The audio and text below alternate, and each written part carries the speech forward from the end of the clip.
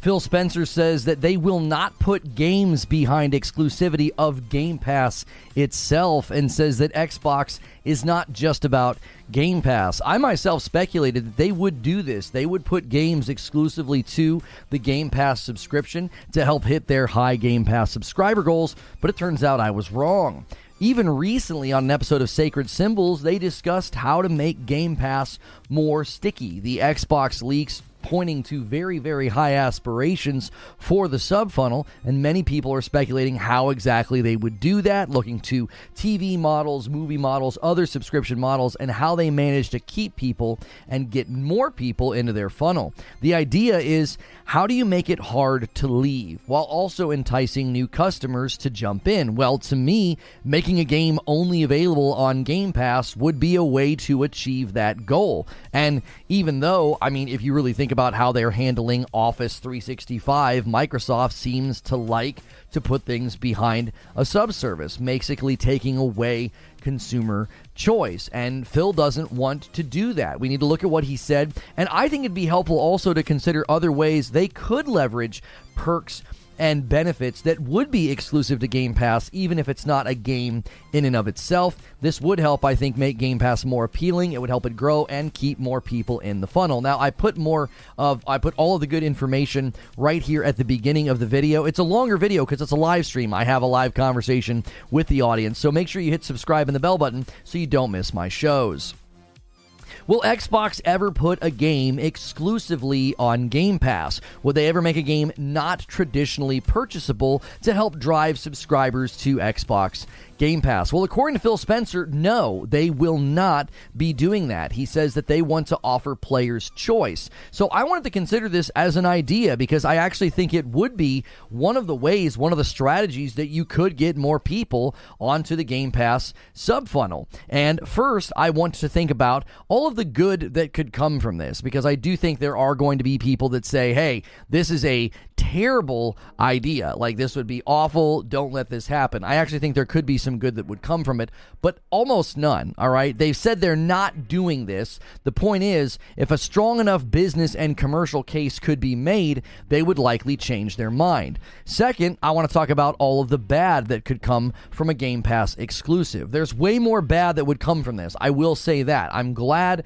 that Phil is like, hey, we're not doing that. He gave pretty strong terms about why they would not be making a decision like this, because it does, in my mind, seem like the logical destination and the logical trajectory of a game sub-centric model. Third, I do want to talk about what could work. I do think there are some things they could do with Game Pass that would make it feel more exclusive, more exciting, like get more people in there and make it really hard to leave. I do think it could evolve over time with more perks, features, and benefits, and I do think, though, still the hard nut to crack is the PC user base. I don't think you're going to win a lot of them over to the subservice, so you have to start thinking about the other avenues that Game Pass could grow in mobile or cloud. I think there are things that they could leverage to increase that sub base. Now, lastly, I do want to highlight all the things that Phil has said recently that ultimately went the other way. This is not a hit piece on the man, but I think he does say what's necessary for the time and place,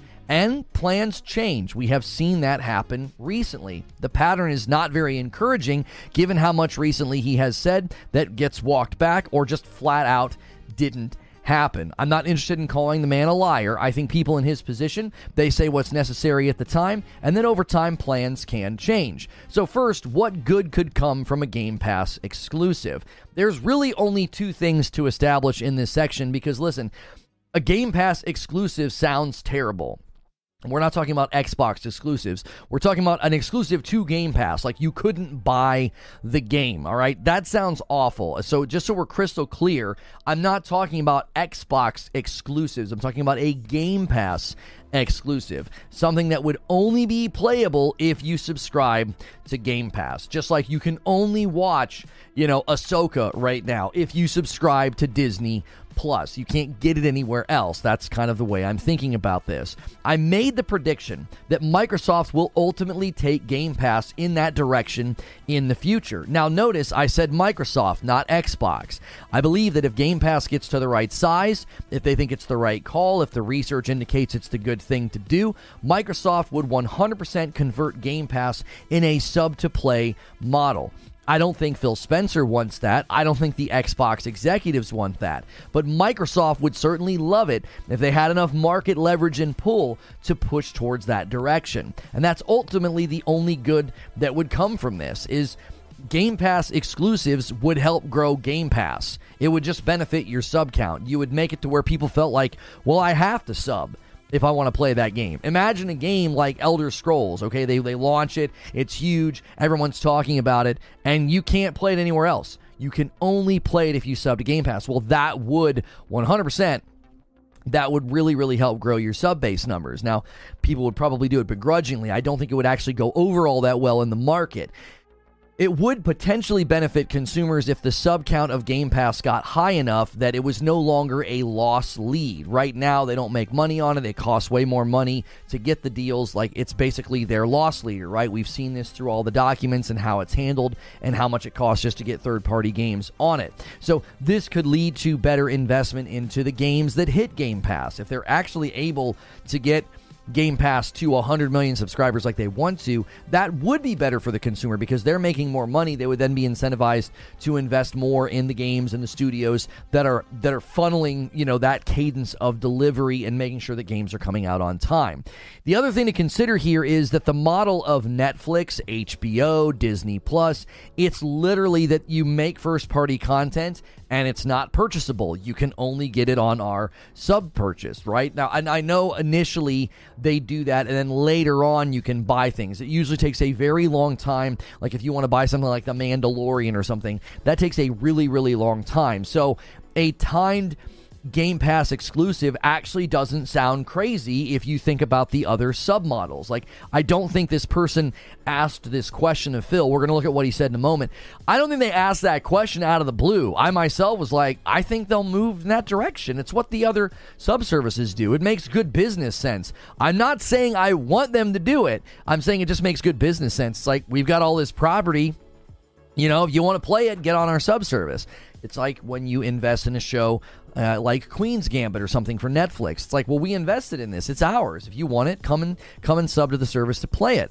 So it takes a long time. They leverage shows like this for TV outlets and TV subscription services. So overall, there is not any good that would come from this other than growing the Game Pass number. And it's hard not to think that it might happen eventually, because if you look at the other submodels that are out there, which one of the reasons this idea has likely come up is that they need to grow the sub number, and this seems like a great way to do it. So now let's talk about all of the bad that would come from this, okay? Hopefully, even people who seemingly cheer for everything Xbox does, hopefully even they see that this is a bad idea if they were to do this.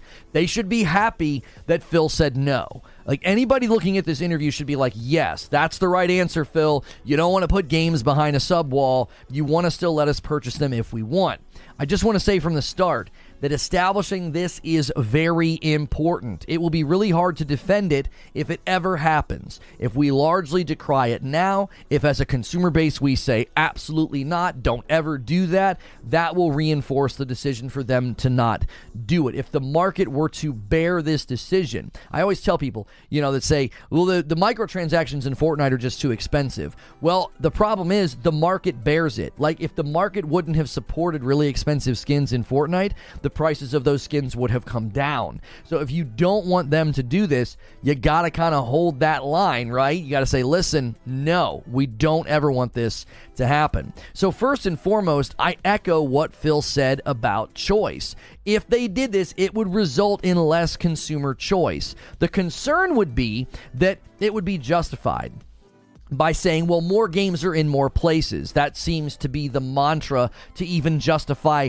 insane levels of consolidation. I saw folks saying that if Microsoft were to buy Nintendo, well, that would be good for us because more games in more places, okay? That's not a universal axiom that makes every business decision good. Like, just because the games are in more places doesn't mean you're benefiting as a consumer. You might be getting less quality games. You might be diluting those games because you're having to make them for multiple platforms. You're having to ship them on time, which gets really difficult when the actual project gets larger because now you're developing for multiple systems. So I could definitely see People using that line of reasoning to justify this. Well, they're putting more games in more places, so it's okay that they're sub-only. It's okay that we can't buy them. Somebody would say something like, well, they put Game Pass everywhere. It's on TVs, phones, tablets, console. It's on PC.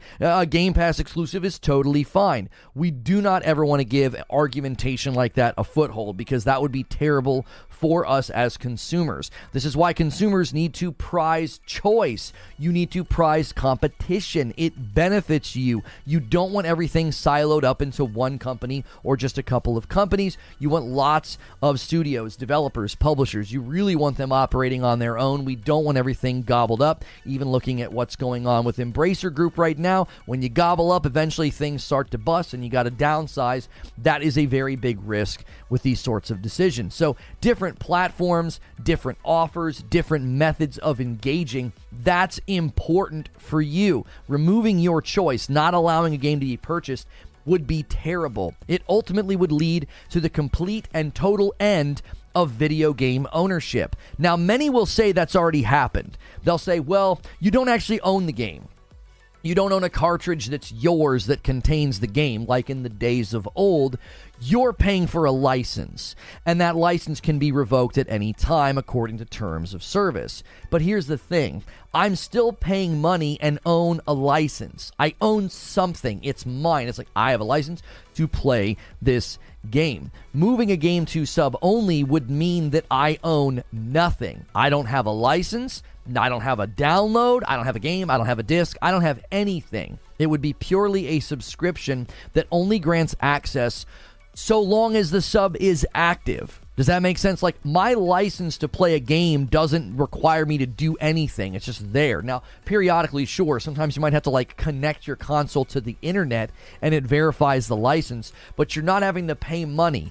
Imagine a game doing that, being like, yeah, here's your license to pay, here's your license to play, and then they come back every month. They're like, we're going to need another $5 if you want to keep playing this. That's essentially what this would be like. It would be a sub-model where only the games existed there. Again, I'm going to reiterate, you should be glad that Phil Spencer said no to this, okay?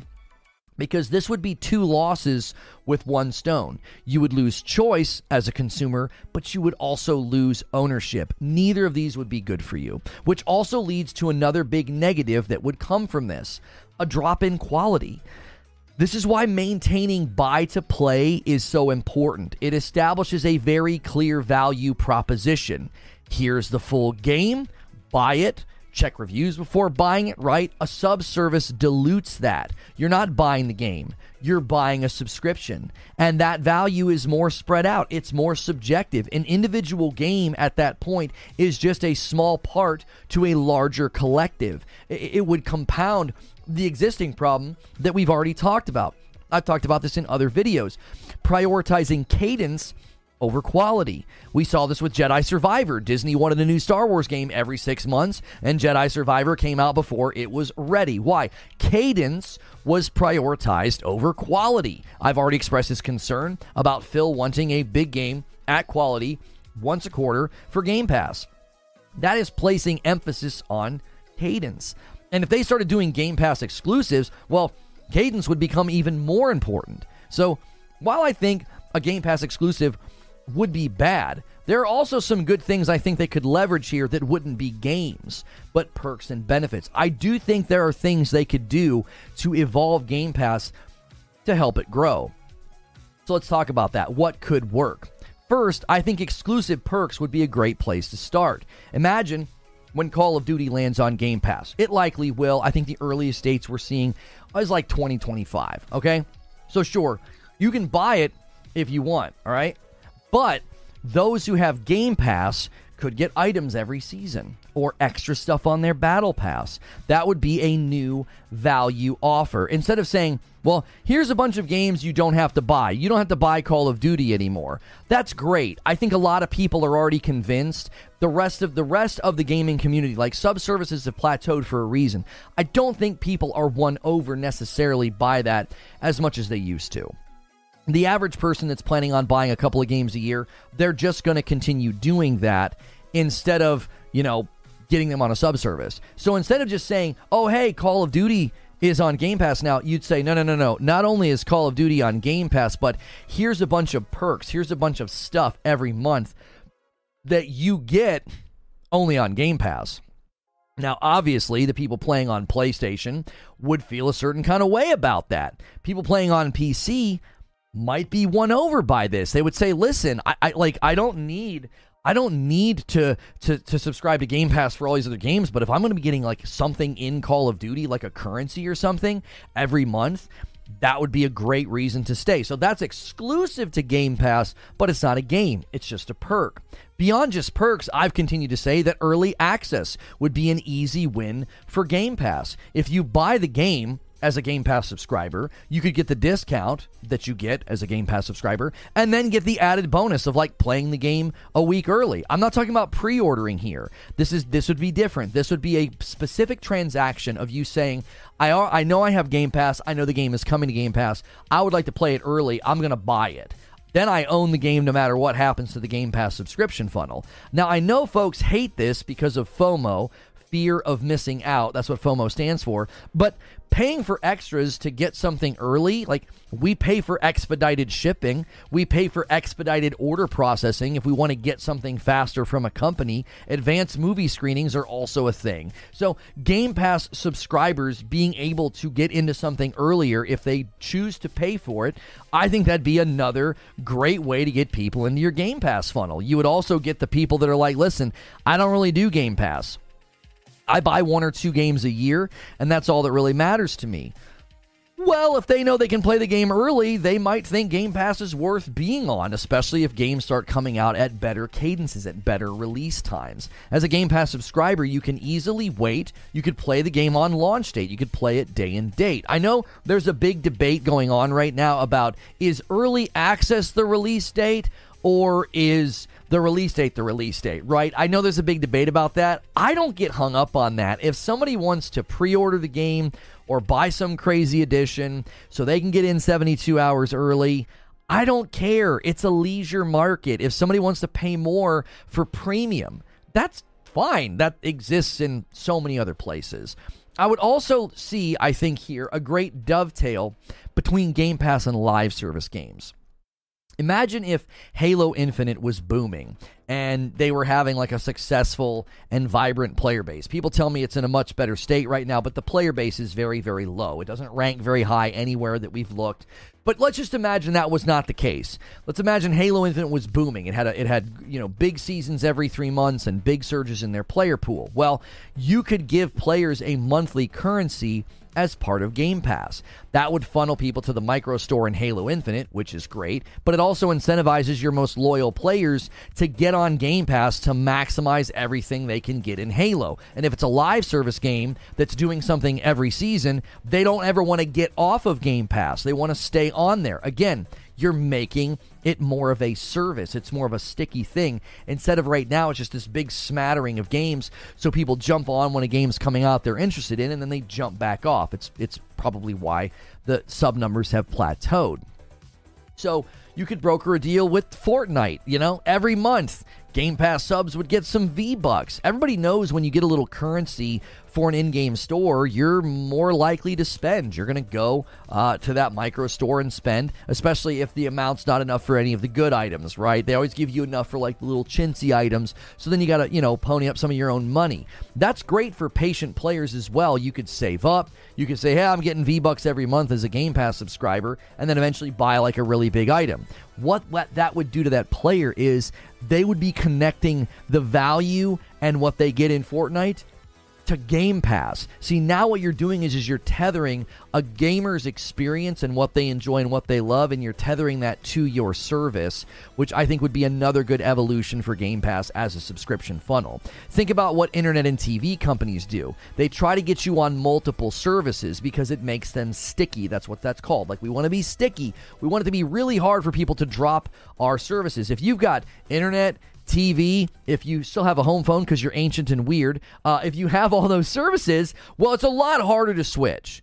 If you just have internet, it's easier to switch. You're like, yeah, I don't like your internet, I'm going to go with their internet. But when you're going to switch and lose your TV, You're going to lose really sweet discounts. That makes it sticky. It makes it hard for you to leave. Imagine having Game Pass and having perks that are touching a handful of the games that you play regularly, right? You're getting currency in Fortnite. You're getting stuff in, Call of Duty. You're getting extra stuff on the Battle Pass, whatever. If it's touching all these games that you're playing regularly, in addition to seeing a constant flow of new games to play every month, whether they're indies or big first-party titles from Xbox, you wouldn't just be losing access to Game Pass games. You'd be losing all of those sweet perks. You'd be losing all of those sweet benefits. That would make it a lot harder to leave. It'd make it a lot more winsome for people to dive in. This would even allow you to get more people on Ultimate or raise your price, right? People probably hate what I'm saying right now, but seriously, think about it. If you give subscribers a whole new set of perks and benefits, put them on Ultimate.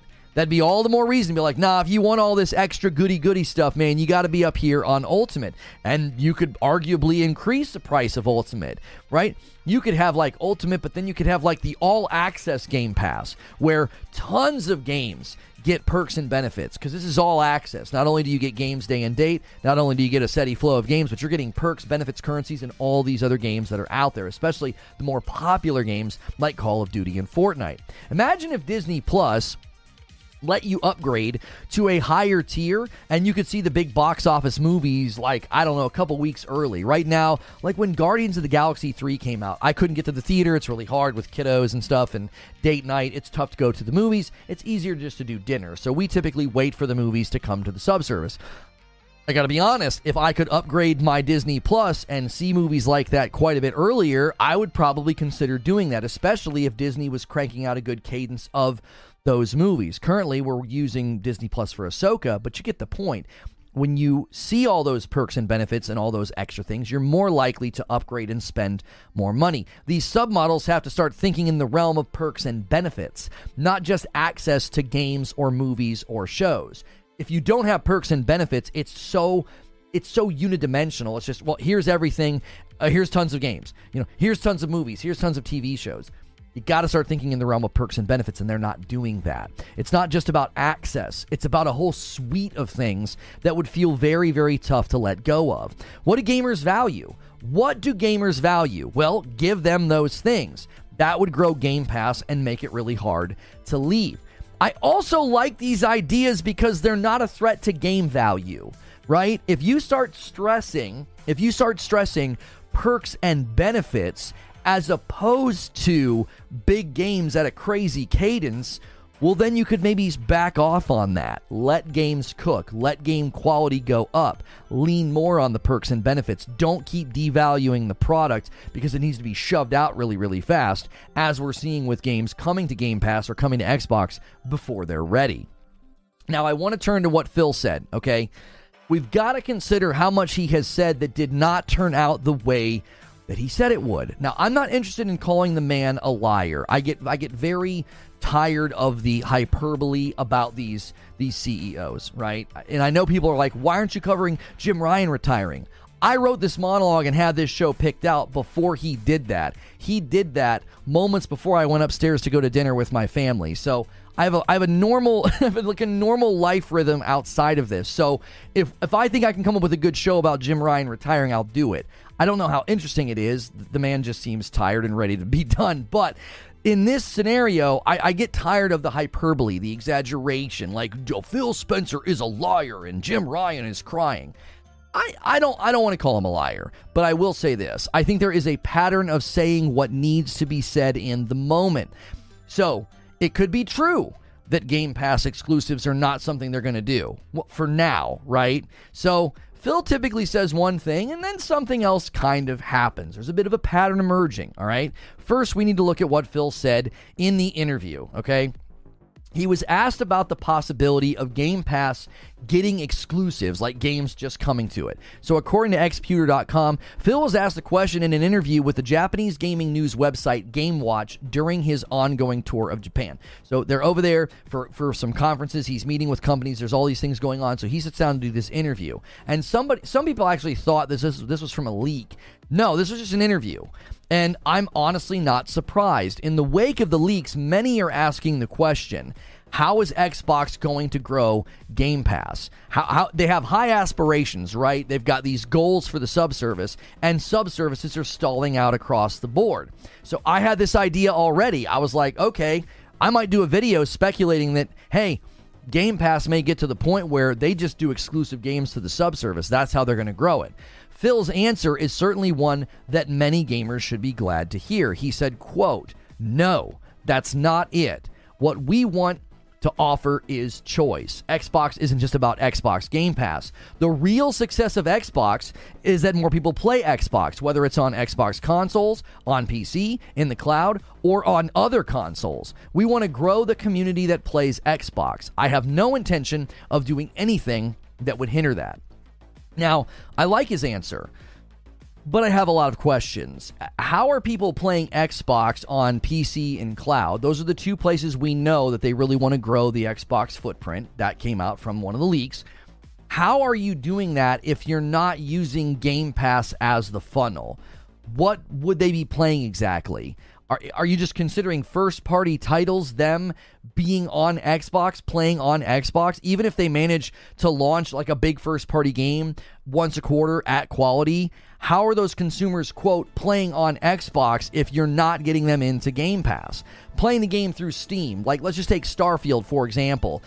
Does he consider all the people playing that game through Steam, not on Game Pass, does he consider them, quote, playing on Xbox? He even includes the statement on other consoles. Like, does he consider any player playing their games on Xbox? Like, is that in his mind what matters? Which really makes me wonder why they needed to make all the Bethesda future titles exclusive to Xbox if, according to Phil, the, quote, real success of Xbox is more people playing your games anywhere instead of Game Pass. So exclusives seem sort of antithetical to what he's saying. They don't seem to add up. They don't make any sense. It's like, well, wait, you're saying that the real success of Xbox is just anybody playing an Xbox game. So I would think in that strategy, you just put the games everywhere. I'm not bringing this up to argue about Bethesda games going exclusive. That doesn't matter to me. I own Starfield in 2 locations, okay? I think they just serve as a direct contradiction to what he is saying. My understanding of making Starfield exclusive, or really any large first-party title, like we know Elder Scrolls 6 is planned to not be on PlayStation, my understanding of that was you're trying to drive people to Game Pass. Now, Phil is saying the opposite of that. And this is why I think he's not being dishonest. But I think he's saying what needs to be said in the moment. His answer sounded great, didn't it? Until you pause and think about what he's saying. It's like, wait a minute, this kind of contradicts certain things that you guys are doing and certain plans that you're putting in place. This doesn't make any sense. What do you mean that the real success of Xbox is just anybody playing an Xbox title anywhere? Like, for example, some other things he said that I just don't think are accurate. I think they just sounded good in the moment. He said that the Series S, there's no hardware problem in the interview with IGN about parity. Well, we know according to Larian Studios that there is a hardware problem. We know according to other developers that there is a hardware problem. That simply is not an accurate statement to make. He also said in that same interview they would not be walking back on feature parity, and then 24 hours later, they did with Baldur's Gate 3. I still believe that Larian did not appreciate the interview and the candor and the tone with which he spoke. He made it sound like it was their fault. They told regulators, also, here's another thing, they told regulators it would be case by case with respect to foreclosure strategy of ZeniMax property. Then Phil walks in the room and tells Bethesda all future titles are exclusive. This was so surprising, this was such a shift in strategy, the CFO of Xbox said, wow, he was surprised. He didn't expect this. I don't think anybody expected this. This is another instance of Phil said what needed to be said in the moment, and then it turned out to be different later. The Project Scarlet marketing promised all these things. There was a recent clip of Phil saying that Forza Motorsport was going to have 4K 60 FPS and ray tracing. That didn't happen. Promises about VR coming to Xbox, which I suppose VR could still come eventually, but you get the point. The point is, these types of statements seem to be made simply for the soundbite, not for the accuracy. So, like a lot of things I just listed, Phil's answer to the question sounds great, but that doesn't mean it's going to stick. If market research or growth indicates that a Game Pass exclusive game will help them achieve their goals, they will do it. Now, thankfully, I don't see that happening. I'm not fear-mongering. I'm saying I think they would if they think it would work, but I don't think they're going to because I don't think the market would allow it. This is one of the main challenges I see with Xbox's plan for growth. PC gamers especially will not be won over by a subservice where they don't own the game. I think cloud and mobile are Xbox's biggest avenues for growth, especially once they have King Mobile. And with the latest iPhone proving that mobile gaming power is advancing, the idea of Game Pass on a phone doesn't seem so strange. Playing a game like Starfield or Forza on your phone natively, that's going to happen in a few years. I'm not even talking about playing on the cloud. I'm talking about playing natively because I do think cloud gaming will grow. But if phones become strong enough to be considered legitimate gaming devices on their own, that could be a huge avenue for the Xbox ecosystem strategy. This obviously means that console focus may continue to be less prioritized. Xbox leaks made that clear, right? They said in this one slide, they said it's not a console generation, this is an ecosystem generation. So, will Xbox ever put a game exclusively on Game Pass? Well, according to Phil Spencer, no, because it removes player choice. And I hope, for the sake of the consumer, that he's telling the truth. So let me give you my thoughts and my conclusions here. The more I look at Game Pass, the more curious I become about their plans to grow it. If you're not going to do it with exclusives to Game Pass, what's the draw? They recently discussed this on Sacred Symbols, like what they and how I was feeling very similar. They were saying things I've been saying for a long time, right? It just feels unsustainable. Game Pass just feels unsustainable without a shift, without different things as offered, without big things to pull people in. Without a big injection of growth in your subscriber base, I expect them to either change it or pivot to other focuses. The second thing I want to say is this. There are times where it seems like Game Pass is central to the success of Xbox, and then other times where it is not. They have charts for growth showing 100 million subscribers by 2030, and then Phil answers a question making it seem like Game Pass is not the true measure of success for Xbox. Well, their slide, it's no longer a console generation. There was that slide that said that. It's an ecosystem generation, right? Well, what does the ecosystem ground itself in? What's it orbiting around if it's not Game Pass? If that's not the centrifuge, if that's not the centrality of their ecosystem, then what is it? Is it mobile? Is it cloud? According to the pictures, cloud and mobile are just part of the larger ecosystem. The identity of the brand just continues to evolve, and I don't even know how I would describe it at this point. It's an ecosystem of what exactly? What's the draw? What's going to pull people in? What is the identity? If it isn't Game Pass, then what is it? My conclusion is this. With the amount of gaming property that Xbox will soon own by buying Activision, it will be interesting to see how they leverage it. Do they just want a hand in every digital space? We got some games in mobile. We have a presence in cloud. We've got some games on Steam. Xbox Game Pass subs are in the 20 to 30 million range, somewhere in there, right? That feels not just ambitious, it feels too broad to sustain and manage. At the end of the day, we have to take Phil at his word, right? They're not going to be making Game Pass exclusive games. But given how many times that has not panned out, I wouldn't be surprised if one day we do see a Game Pass exclusive, which is why it's important to remember times like these. Consumers lose when they lose choice. We really need to emphasize that. The conversation around buying Nintendo blew my mind. Hopefully, Game Pass never becomes a threat to all those choices we currently have. And that's the show open. Thank you guys so much for being here. I'm just going to do another quick disclaimer. I literally wrote that monologue, about 80 or 90% of it, and then I went to shut down, and as I was getting ready to go to dinner, the news about Jim Ryan retiring hit.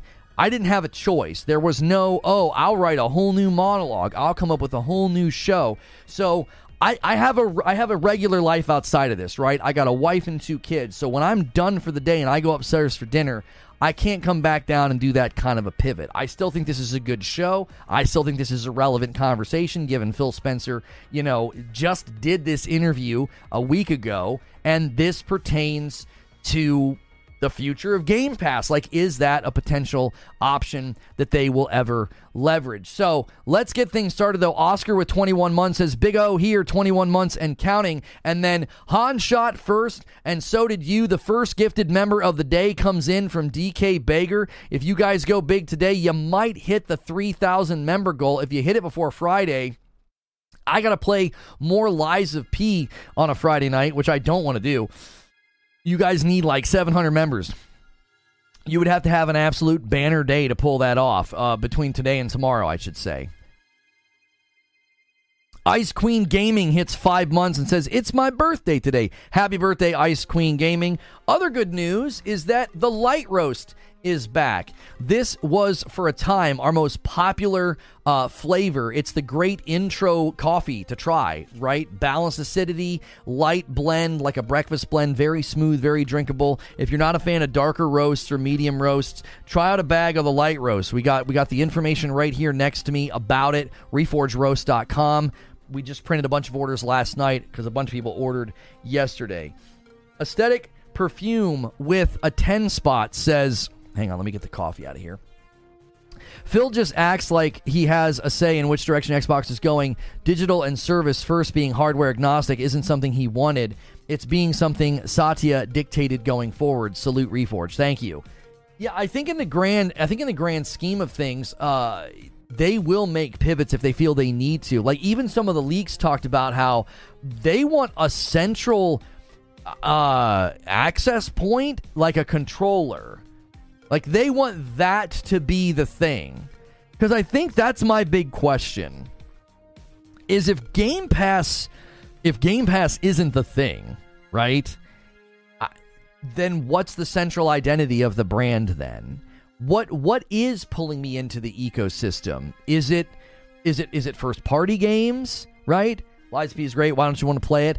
I'm not vibing with it. I got so far in the game, and I was just getting a little. I was loving Perfect Block, but I wasn't vibing with like the status effects. I got to Archbishop and just got a little annoyed. I'm also having a lot of fun with Cyberpunk, so that always happens, right? When you feel like you're having a good time with one game and the other game you're just not vibing with. Kind of like Starfield, right? Like, I was enjoying Starfield, but I wasn't vibing with it. So then Jedi Survivor got fixed. So I played the heck out of Jedi Survivor and beat it. B. Rex Media says, what's wrong with old games? Game Pass is full of them. This guy says, how is that no consumer-friendly PS5 doing? Enjoy buying and streaming old games and no future Bethesda games, or maybe even other titles. That has nothing to do with the discussion. Lono hit a boss he couldn't beat. No, I didn't hit a boss I couldn't beat. I only tried him a couple of times. It was basically like the end of my play session, and I was like, I'm not digging this. I was actually annoyed before I got to the boss. Like, I was annoyed with that entire area, all of the status effects. I was like, I can't stand status effects. I've just never been big on them. My favorite game is Sekiro for that reason, right? Sekiro is more about your blade, right?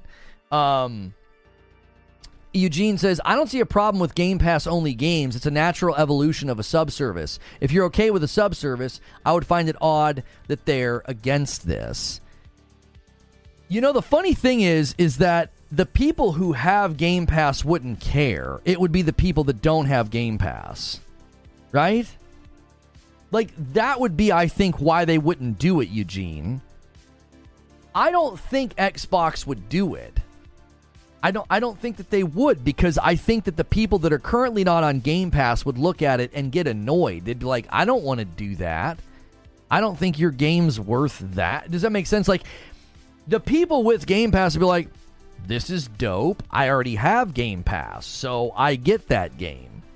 Let's just say, for the sake of the discussion, they put Elder Scrolls 6 as a Game Pass exclusive. Well, I don't think they're going to do that, because the only people that would be happy about that are the people that are already on Game Pass. Everybody else would be annoyed. They'd be like, what?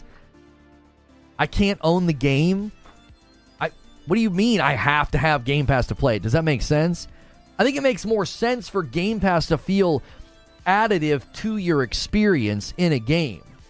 Game Pass users get this and this and this in this game.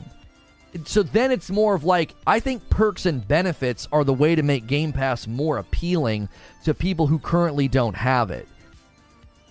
Eugene says, do the people that don't have Netflix care that Stranger Things is only on Netflix? Well, no, the problem with your analogy and your comparison, Eugene, is that there's no expectation about Stranger Things being purchasable. There's an expectation about Elder Scrolls 6 being purchasable. A 10 bomb from Rissick! Rissick comes in and takes us to 11. We haven't had a lot of the big boys stepping in the ring, and we've got one today. Thank you, Rissick. That's amazing. There are expectations in the marketplace that I'll be able to buy the Elder Scrolls 6. Nobody is coming to Stranger Things expecting to buy the next season. That's not an expectation in the market. The consumer doesn't think of Stranger Things in that way. They don't. So if you, what about a new IP? It doesn't matter. It doesn't matter. There is not an established market expectation. There isn't. There's no expectation that if Netflix invests in a new show called Spaceman Spiff, okay, and they're like, yep, we're making a brand new show called Spaceman Spiff, and we're going to put it on Netflix. No one would be upset about that because there's no market expectation about that. We got a little bit of a member train coming in today. A single from Joker Quinn. A single from Charles Freeman. Thank you guys so much for contributing to the total, taking us to 13 members on the day. Like, nobody looks at television. You're acting like the marketplace looks at television shows the way they look at video games. I understand what you're saying. You're saying it's the logical conclusion. It's the logical trajectory of a subservice to start saying, you want our stuff, get on our subservice. But the difference is Phil is acting like Game Pass is not Xbox. Netflix is Netflix. Does that make sense? There is no Netflix if there is no sub. Xbox is not just Game Pass. That was Phil's pushback. True SSJ Havoc with a whole year of membership and a VIP. Apparently, I've been here for a year. Thanks for the consistent entertainment and conversation. This community is one of the best I've seen. I'm glad to be part of it, Lono. Keep it going strong. Thank you so much. Charles Freeman with a single gifted member comes in and bumps it up to 14. Thank you so much, sir. There wasn't an expectation with Netflix until they did it. Again, I don't think the comparison works, Eugene. Netflix is Netflix. Netflix was building off of the idea of not owning anything. Charles Freeman with another one, and that's a layup. That's a 10-bomb layup. He takes it to 15. Thank you so much for doing that. Like, do you understand what I'm saying? Like, Netflix was the evolution of the video rental. The video rental was the idea that you don't own it, you rent it. Charles Freeman sets up his own 10-bomb dunk, and he slams it home to 25 out of 25. Now it's a race to see who the agent of chaos is. Thank you so much, Charles Freeman. Do you see what I'm saying? Like, the evolution of Netflix was you rent this movie and you don't own it. And then they're like, well, we're going to do it digitally now. And then Netflix was like, okay, since we're doing it digitally, let's also do our own TV shows. So that was the growth and the context of Netflix as a service giving you stuff to quote-unquote borrow. Nobody's going to look at video games and think the same way. Now, you're saying it could get there. I think that's what you're saying is, well, Netflix did it first. Well, if Game Pass does it first, that's where we'll end up going. Does that make sense? There it is. The Agent of Chaos goes to Cristiano Souza. Rissick's a little too slow on the draw. Cristiano beats you, setting the next goal at 50. True SSJ Havoc also a little too slow to get the Agent of Chaos award, taking us to 28 out of 50. Two more sets up a 20-bomb layup. We're having a nice start to the day. Let's see if we can do that. Let's see if you guys can make me play Liza P tomorrow night. Go crazy. What prompted that? Subservice. Right. Here's the thing. I don't think the market will support it. I'm not saying that what you're saying isn't logical, Eugene. It's logical to say you have a subservice. You want people on the subservice? Take your property and put it behind the subservice. That's logical. As a business, that's logical to be like, hey, we have all this property. We're trying to get people on the subservice. So let's do this. Let's put our next game, let's put our next thing behind the subservice. What I'm telling you is the market wouldn't support it. And here's why. Currently, Xbox has two types of consumers. They have Game Pass consumers, single gifted member coming in from Force of Will. Thank you very much. They have Game Pass subscribers, and then they have non-Game Pass subscribers. Okay? So what you're trying to do is, not just on Xbox, I'm sorry, you also have people on PC. And you're trying to convince these people to come onto this subservice. If you do that by saying, you must subscribe to play this game, they're going to say, what? Like, I don't want to do that. That's not Disney's the best analogy. How?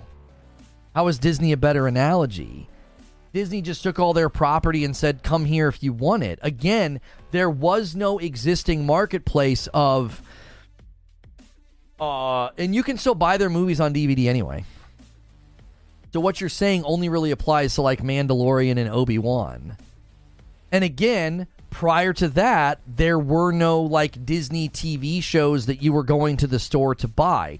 There wasn't some pre-existing... Welcome back, Ice Queen Gaming. Thanks for renewing your membership. There was no pre-existing market expectation that, well, I'm going to walk into Target and buy DVDs or Blu-rays of a Disney television show.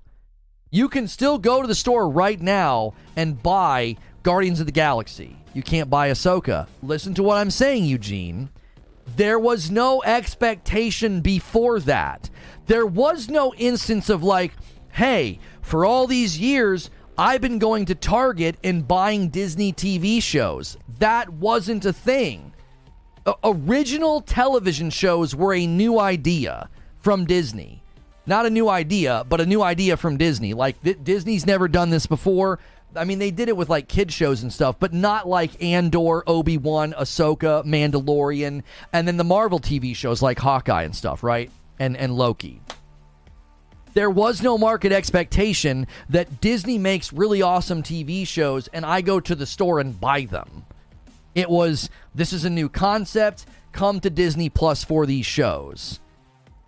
Gaming has 30 years of consumer expectation that I can go to the store or a digital marketplace and buy a game.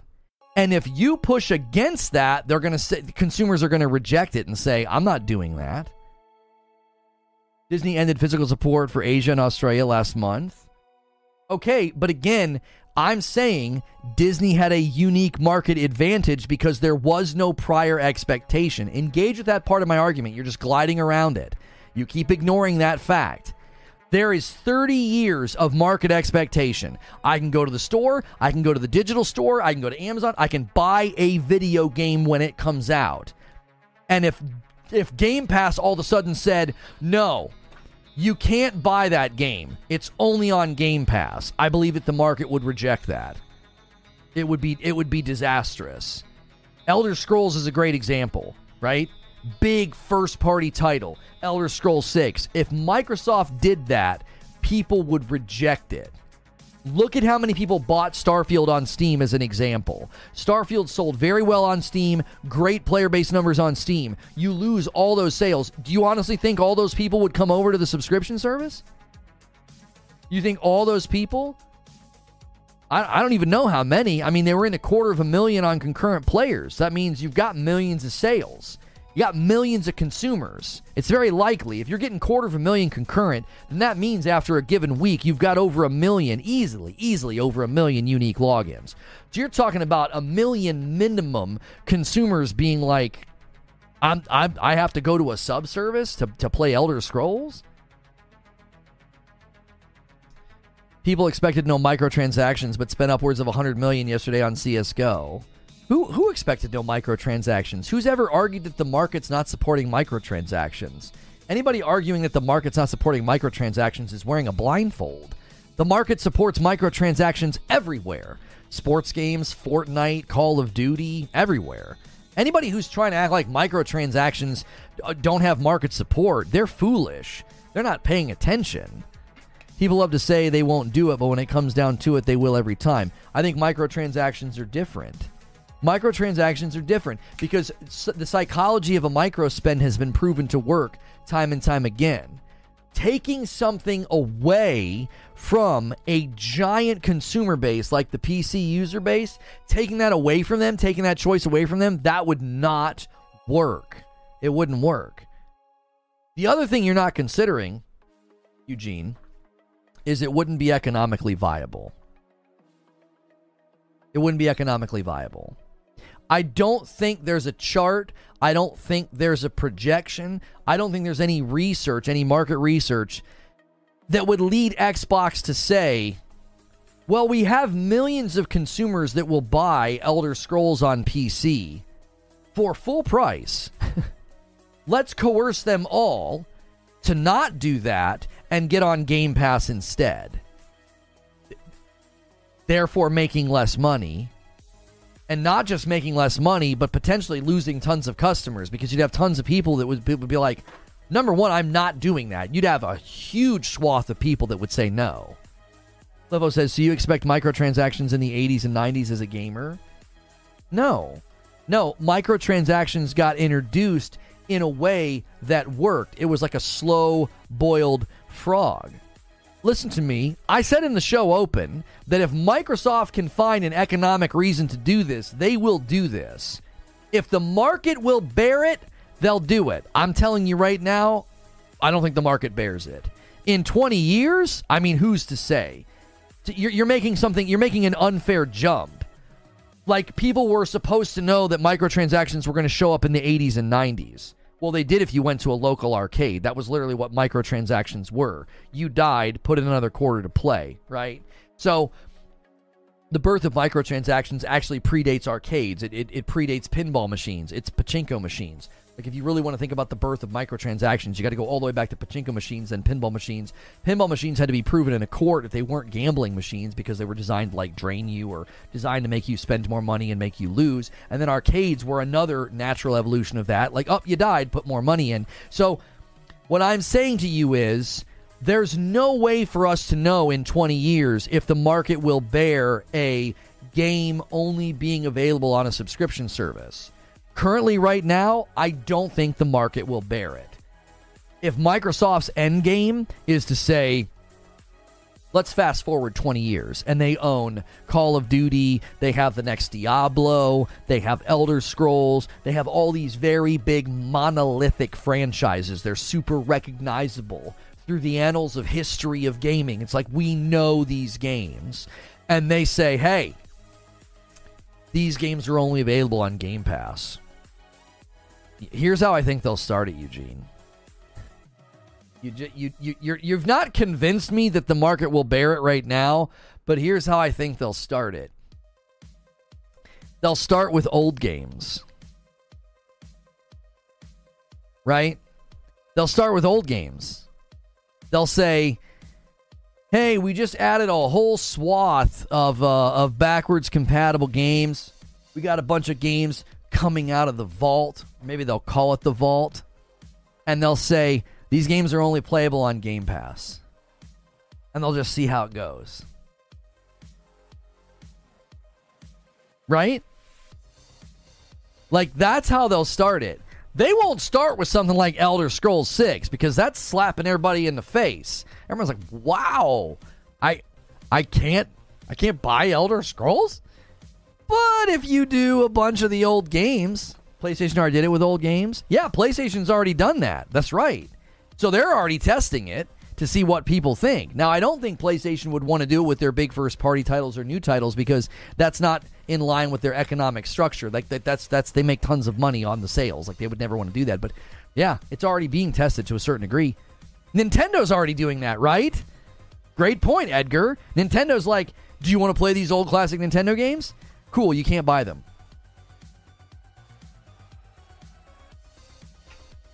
I mean, that's Nintendo flexing their Nintendo. Like, they're kind of flexing the fact that, like, yeah, where else are you going to go?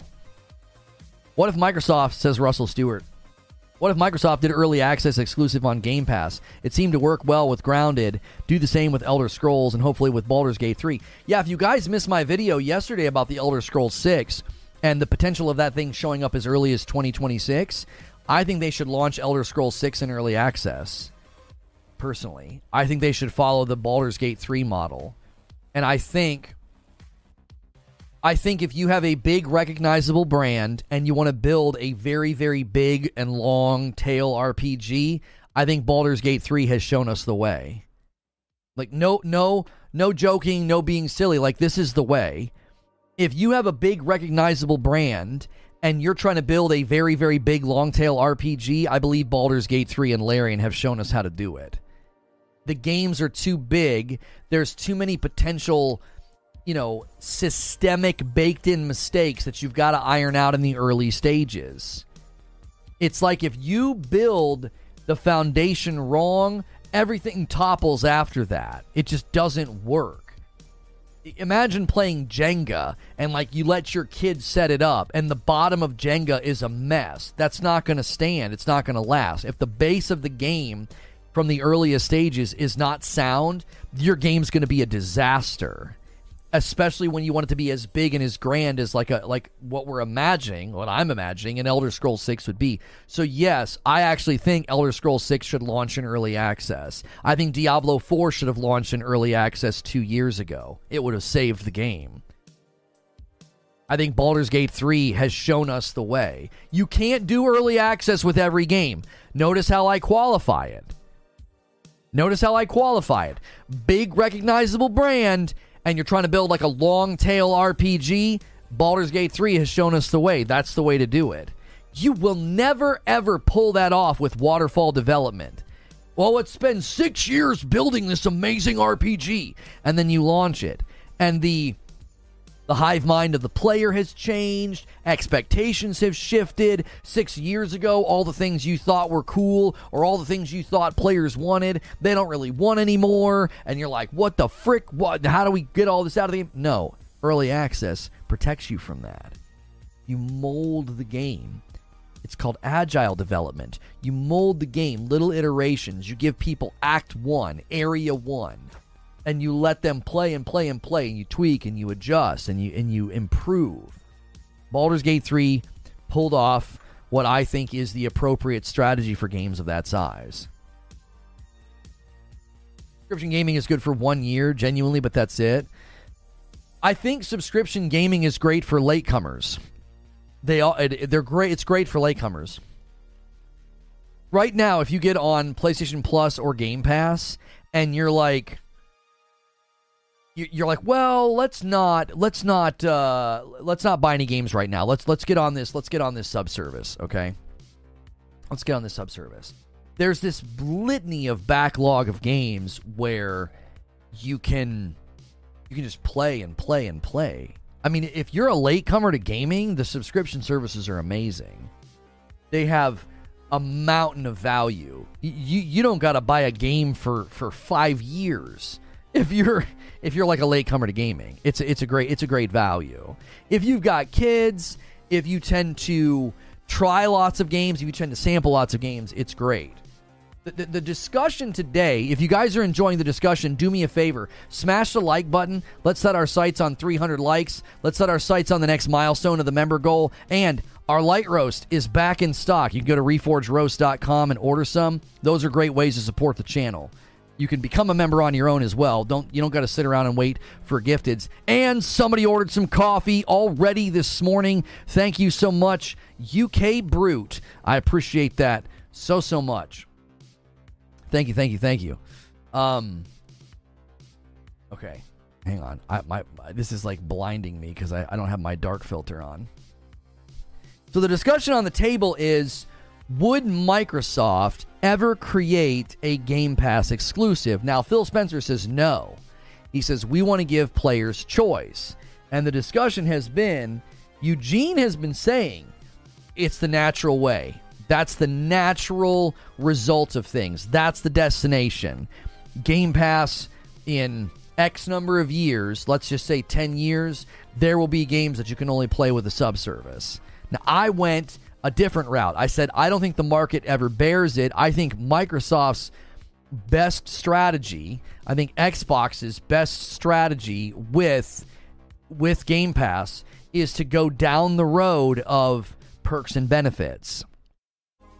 I think people need to start thinking about Game Pass differently. It needs to be a package that you have.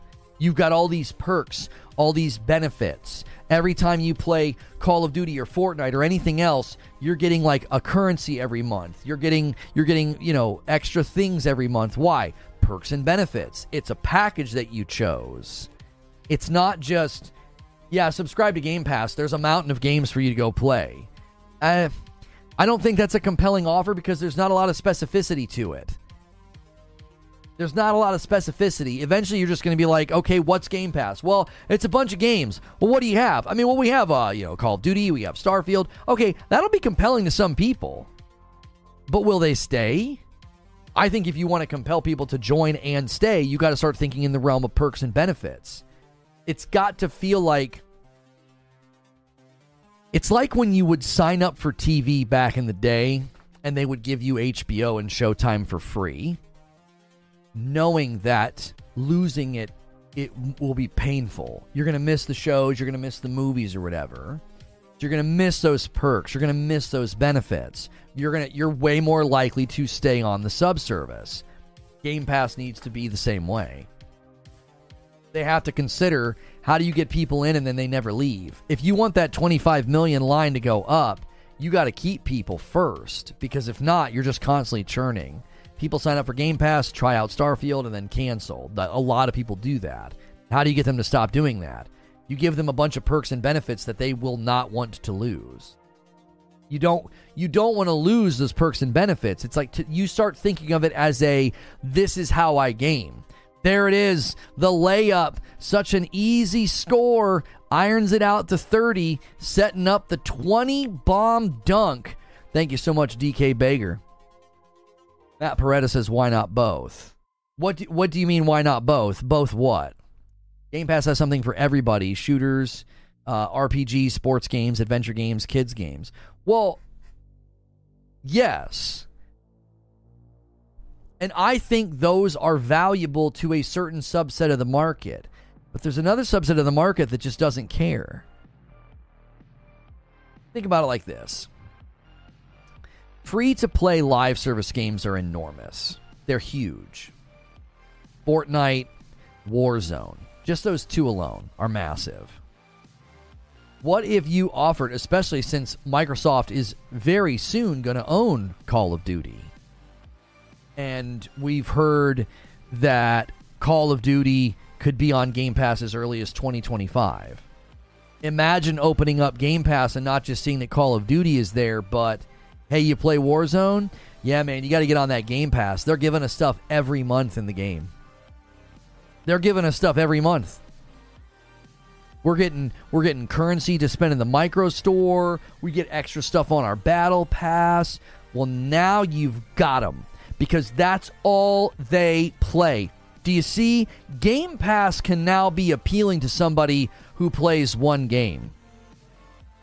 Right now, does Game Pass appeal to somebody who plays one game, especially if it's a free-to-play game like Warzone or Fortnite? Does Game Pass appeal to them at all? No, they play one game. They don't need some massive library of games. They have a single game that they enjoy playing. You have to start to think about what does the average gamer value? Oh, they value a couple of games a year, and that's all they play. Can you give them perks and benefits in those games through Game Pass? Yeah, Phil Spencer Call of Duty skin. That would work. Matt Peretta says, oh, when you said both, you meant perks and exclusives. It sounds awful. Why? Why does it sound awful to give people perks and benefits for a subscription? Why? What's the point? Like, what's the problem there? I would much rather them go that route and give you perks and benefits that just give you stuff in the games that you're already playing. I'd rather that than them say, we're going to start putting games as, exclusive to Game Pass. You can't play these games unless you get Game Pass. That would be way worse because you're taking away player choice. You're taking away consumer choice. Walling off content. Currency in a live service game isn't content. Neither are skins. Those are vanity items. Those are optional items. That's not content. I'm not talking about saying we're adding new content, missions, and quests to Starfield for Game Pass users. I'm not talking about that. I'm talking about perks and benefits, not content. Perks and benefits are the opposite of that. It's like a spiff. It's like a cool, ooh, I get this extra thing. It's not like a mission or a map or a quest or a DLC.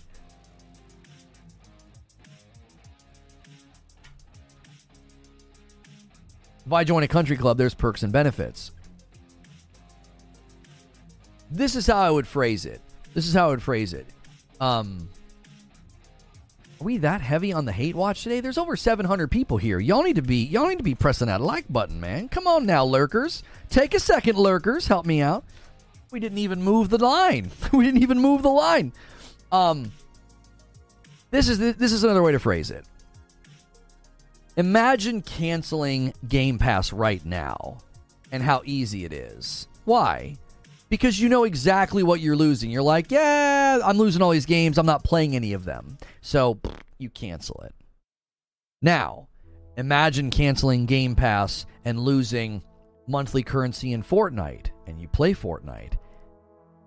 Imagine canceling Game Pass and losing monthly currency in Warzone, and you play Warzone. Do you see? You're not just losing access to games, you're losing something that benefits you every month. And who cares? It's currency. It's immaterial. What, 500 V-Bucks a month? That would be enough. It would. Because a lot of people would be like, well, that's enough. That's half the cost of Game Pass right there. That's $5 of V-Bucks every month. And I'm getting that in Fortnite. And Fortnite would be okay with that because if you give somebody $5 every month, guess what they do? They're going to run to your store. It's not worth my $20 sub. Yeah, because you're a thinking, frugal adult. You're not a kid playing Fortnite. You're not somebody that's addicted to Fortnite skins. 2-Spot from Locke. Play COD Early Access on Game Pass. Okay, that's another perk and benefit that I've outlined many, many times. I've said that giving Game Pass users early access would be a great way to not just motivate purchase, because you would say, hey, if you buy the game, you get in early. You're not just motivating purchase. You're also making Game Pass appealing to people who buy games as opposed to, quote unquote, renting them. There are a lot of gamers like that, right? There are a lot of gamers that are like, I don't do subservice. I buy my games. You know these people. Some of them hang out here. They're like, dude, I don't do subservice. I buy 2 or 3 big games a year, and that's it. I'm confused. My apologies if I've been out, but they did not already do this already. Game Pass gives you things like Discord Premium or currency in Phantasy Star Online. Yeah, but here's the thing, man. They need to do way more of that. You need to start doing it with the mainline titles. Like, dude, do you think I care about that? Phantasy Star Online? I'm talking about the grand player bases that are out there. Now, Phantasy Star Online is a pretty big game, but Discord Premium? I'm talking about targeting games like Fortnite, targeting games like Call of Duty. Beyond that, early access. Early access to games, that's not, they do that right now. Individual games do that, right? You pre-order like the deluxe edition and you get in like 72 hours early. That they're not doing that through Game Pass. That's the company doing that. There's going to be a PSVR 2, a blog that's going to have news and updates on the upcoming PSVR 2 games. Nice. I already have a backlog of PSVR 2 games. It's so hard to find time to play that. I've got to make space either in here in the studio or out in my living room.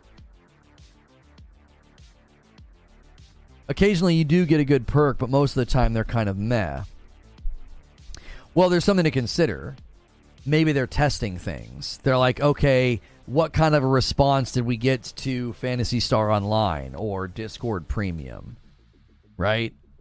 I'm sure you heard about Jim Ryan. Yes, I want people to know, again, you guys have got to be fair to me.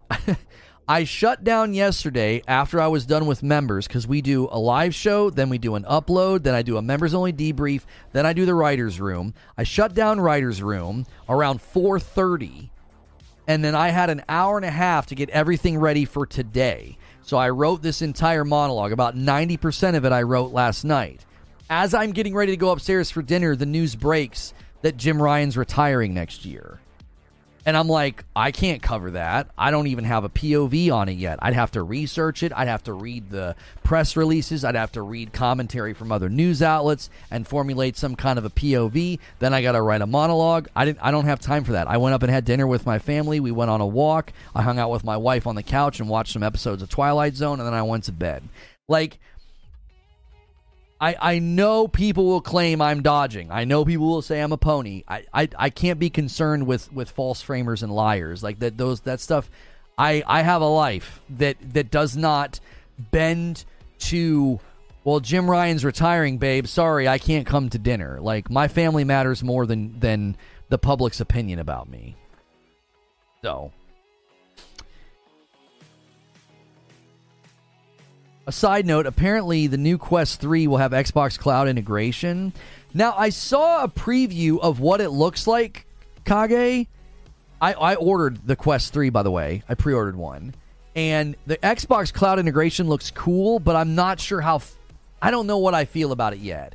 It basically puts like a TV in front of you, and I can't tell. Is it AG? I'm sorry, is it AR? Is it like augmented reality? 50% off Hazy Jane is a perk I'd sign up for. I mean, I would sign up for that. I tend to agree with you, Blurred Roddick. I don't think him retiring is that big of a deal. I went and read what he said, and I was like, I literally said that in the Discord before I read what he said. I said, at the level of money he's making because they've had such record-breaking years and such record-breaking sales, the amount of money that guy has right now, he's probably like, I'm good with flying all over the world. And he literally said that. It's like, I'm living in a fog of jet lag. I work in one country and live in another. Like, it's like, I'm gonna give... He can provide generational wealth to his family and have fun with the rest of his life. Articles say he's 63. I thought he was in his 50s. In any case, if I can come up with a good POV, I'll cover it. But I'm like... 30 years and probably has more money than he ever needs. Okay. I just don't think it's that big of a deal. I really don't, you know? Incoming pony suddenly claiming Ryan leaving is a good thing after rating him so highly right up until 48 hours ago. I don't know if we would say it's a good thing. I would say it's a normal thing. Like, calling people ponies is a sign of immaturity. I mean, I don't know why you need to call people names. Like, Jim Ryan is 63. He's 63. Oh, then come on. This is so boring to even talk about. What a waste of time. Earth-shattering news. Incredibly wealthy 60-something-year-old man retires after 30 years of service at a company. Like, it's not even quick either. It's like next year. It's like a planned retirement. He's going to hit 30 years, and he's out. Like, 63 article is wrong. I thought he was in his 50s.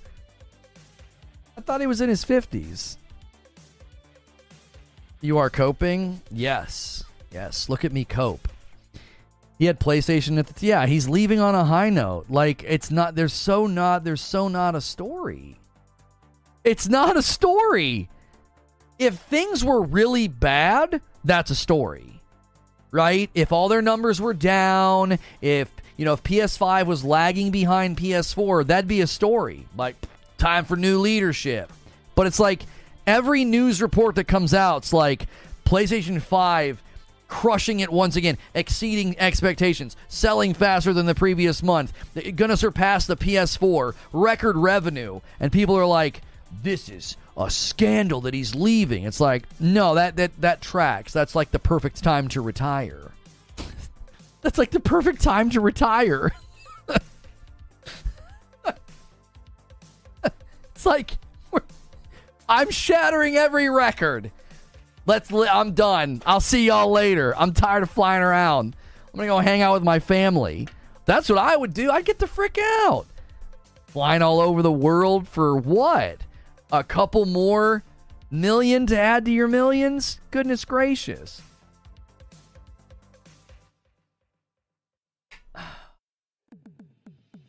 Breaking news, normal man retired at basically retirement age after saying he can't travel the world constantly anymore. I hate traveling like that. I'm in my 40s and I hate it. I can't imagine doing it in my 50s or 60s. It's so hard on you. It messes with your sleep schedule. You got to eat crappy food. I always feel like a gunk is in my body when I travel. I don't feel right. I can't imagine doing it for a living. Genuinely can't. People are saying 30 years isn't enough to retire. If that's their opinion, then let them work longer. You know, it's just like such a non-story. I wouldn't even care. That was like when any major CEO steps down. PlayStation, who takes over next? That's the story, not him retiring. I just don't care. Like, I'm curious, but I just don't care. 53. He's worked for the company since he was 25. He's tired. Millionaires retire in their 40s and 50s. It's not surprising. Yeah, even Phil said he's getting ready. He said, even Phil recently said in that one interview, he's like, someday somebody else will be in this chair, right? I mean, it wouldn't surprise me at all if Phil. It would not surprise me at all if we get to 2030 and Phil. Either we make it to 2030 and Phil walks because he's like, I'm done. We put the plan in place. I did my best. I'm out. Or he could even leave before that because it ages you. Have you looked at the pictures of Phil Spencer from a couple of years ago? Like, look at Phil Spencer, 5 years ago. Look at him now. It absolutely ages you. It's hard on you. It's hard on your body. It's hard on your mental state. Like, I wouldn't at all be surprised if Phil has his own exit strategy that's in the next 5 to 7 years. He currently spends 2 weeks in the U.S., 1 week in Europe, and 1 week in Tokyo. I would not want to do that. I can't imagine doing that in my 30s, let alone in my 50s or 60s. That's unbelievable. Epic Games, the maker of Fortnite and Unreal, is laying off a whopping 16% of employees, around 900 people. Sources tell Bloomberg. Ooh, boy.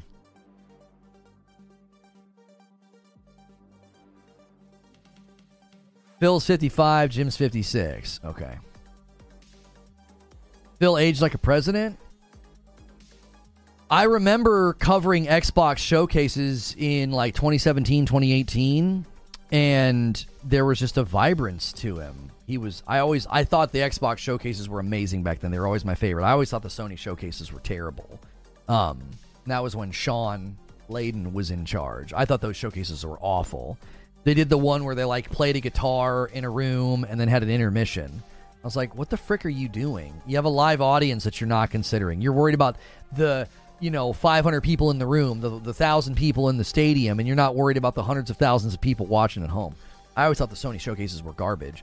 So when they stopped going to E3, I didn't care because I always thought the Xbox showcases were way better.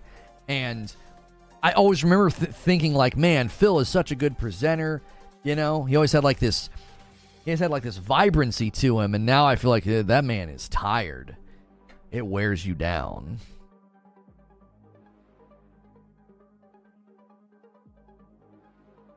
Jim lost ABK, so he's pushed out. Truly touched. Yeah, man. That's a smooth brain take if I've ever seen one. Maybe that's the show I'll do. That's what I'll do. Jim Ryan sacked over ABK. And I boot up and I'm like, No, not really. That's not how these things operate. But anyway, let's talk about something else. Which really right now, we got to get it back on course. I gave you guys, 7 minutes on that. I don't have a giant POV or take on it other than a shrugged shoulder of, it's not that alarming at all. It isn't. Especially considering you go out on a high note, you probably get like a lot of money for that, right? I don't know how all that works. I'm assuming you get a ton of money when you break a lot of those records that he's been breaking. Sell as many consoles as they're selling. COD deals went to Nintendo too. Yeah, my question about Call of Duty coming to Nintendo once the ABK deal is done. My question about Call of Duty coming to Nintendo would be twofold. Number one, I'm assuming it would be the new one, the new Nintendo Switch, because of the DLSS that we're hearing it's going to be able to leverage. You'd be able to actually get a respectable version of Call of Duty running on it. But my real question would be, is there demand? Right? Like within the Nintendo user base, is that going to be worth their efforts? I know they made the commitment, but they're not bound to that. They're not bound to that at all. They could be like, no, we looked at it, and there's no demand for the product, and it wouldn't sell well, and the effort to deploy it and support it wouldn't be worth it. You know what I'm saying? CODs are on PS4. Oh, okay, what's that have to do with what I'm saying? The newest Switch is going to allegedly have the power of like a PS4 Pro, but it's going to spit out performance higher than that because of DLSS. There is huge demand. We saw internal documents that said the exact opposite of that there's not a big demand for Call of Duty on the Nintendo Switch. That's why they've never pushed for it. Are you kidding me? There's like 120 plus. What's the record? What's the current record now? 129? 129 million Nintendo Switches in circulation. If there was demand for Call of Duty on a platform that large, they would figure it out. They would figure it out. I don't think there's demand. It's not. I don't think the market of Call of Duty players is there, and I don't think you're going to suddenly have a bunch of Call of Duty players there. You're talking about the platform that has allowed a game called Splatoon to explode. I don't think that's a platform that would support Call of Duty in large enough numbers. We've seen internal documents on this. There's not a strong demand for Call of Duty on the Nintendo. There just isn't. I think that will if it comes to fruition, I'll be kind of surprised. I will be. I know they made that commitment, but they made that commitment, and the CFO of Xbox admitted they didn't even crunch the numbers on it. Call of Duty Wii was very popular. I don't think that that's true. I don't think that's true. Their commitment to bring Call of Duty to the Nintendo Switch wasn't even crunched by the CFO of Xbox. Like they didn't even look at it. It was pure posture. It was pure posture. If they do it, I'll be surprised. I will be. Because the effort that'll go into it, it will not. I can't see it selling that well. I just can't. I would agree, except COD Mobile exists and is huge. Yes, but again, mobile market has proven itself to be very different because you have PUBG Mobile, which does very well. PUBG Mobile, I think, earns more money for them than regular PUBG. And then you have Call of Duty Mobile. And then you have Fortnite. But that does not mean the Nintendo audience. This is Nintendo. They buy Pokemon in record-breaking numbers. They buy Splatoon in record-breaking numbers. That's not a Call of Duty rich environment. It isn't. You have to think about the consumer base. I'm not talking about the medium of Nintendo. Like you're like, oh, but mobile. Okay, you're talking medium. I'm talking consumer base. The consumer base of Nintendo, there is not high demand for Call of Duty. I'm telling you, trust me on this, if there was high demand for Call of Duty on Nintendo, with 129 million Nintendo Switches in circulation, they would have figured it out. Bobby Kotick says it was a mistake to underestimate that machine. It's everywhere, right? Now, if they would have been on Nintendo Switch from the beginning, you might have been able to grow a user base over there. But how long has it been? Hyde with 6 months of memberships and a VIP. Hyde says, COD on Switch is master move by Nintendo. Let Xbox spend a ton of resources porting it to Switch and see it not sell. A 2-spot from True SSJ Havoc. Lono, DLSS is not magic. I'm not expecting much. You need to do better research into what DLSS can do. It is magic. They were able to get 80 frames on a 2060 card in Death Stranding. They were getting 80 frames at 4K. Did you hear what I just said? 4K, 80 frames on the bottom card, the 2060. DLSS is magic, my friend. It's the closest thing to magic we have without waving a wand and casting a spell. DLSS is absolute magic, bro.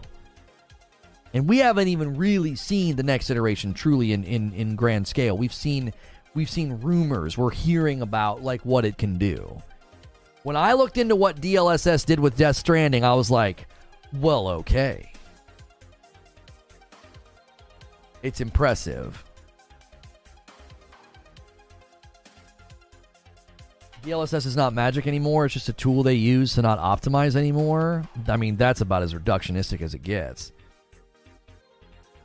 DLSS is not magic, Lono. I'll get on Discord and explain later. We're having such a weird discussion. So it's not magic. Quantify what magic is. That's upscale 4K, not native. Who gives a frick? That's how 4K works. Who cares about native 4K? Who cares about that? What discussion are we even having? A 2060 card got 80 FPS, 4K in Death Stranding, and you're like, it's just so they don't have to optimize anymore. It's not magic. I mean, we're hearing that the Nintendo Switch 2 was shown at Gamescom with Breath of the Wild running at 60, and the Matrix demo was on there, but we're going to hand-wave DLSS all of a sudden? Like, what's happening? We're going to be like, yeah, DLSS isn't that impressive. It's not magic. It's just so they don't have to optimize their games. What are y'all scared Nintendo's going to, like, do something? Victor Mayhem with 29 months on a VIP. Time flies when you're having fun. Keep it flying, my friend. Really helps the workday flow. Butters is correct. Devs are using it as an excuse now. Oh, it's okay. Their tech will fix it. We don't need to optimize properly. Give me examples. I don't think you can give me any. I need examples. If Butters is correct, that would mean you'd need to demonstrate a pattern in the market that developers are pushing out games that are horribly optimized and they're leaning on DLSS. Demonstrate it. Where's the pattern in the market? You'd need to demonstrate this with a handful of titles, not like one. Where is this in the market? I've not seen this talked about anywhere. I've not seen anybody in the PC realm saying, yeah, man, all devs are doing now is not optimizing their games and just leaning on DLSS. Remnant 2, Jedi Survivor, and Starfield.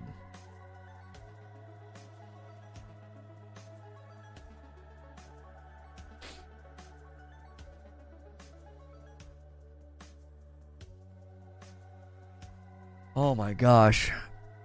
Starfield didn't even have native DLSS support at launch. Seemingly was primarily built for Xbox where you can't do DLSS. Jedi Survivor is not leaning on DLSS. Jedi Survivor wasn't ready. It launched too soon. Gamers always misdiagnose the problem. Those games did not launch saying, well, we'll just lean on DLSS. They weren't ready. A game not launching ready, that's a tale as old as time. Vex did a great video on this. DLSS is ruining games. Oh, for Pete's.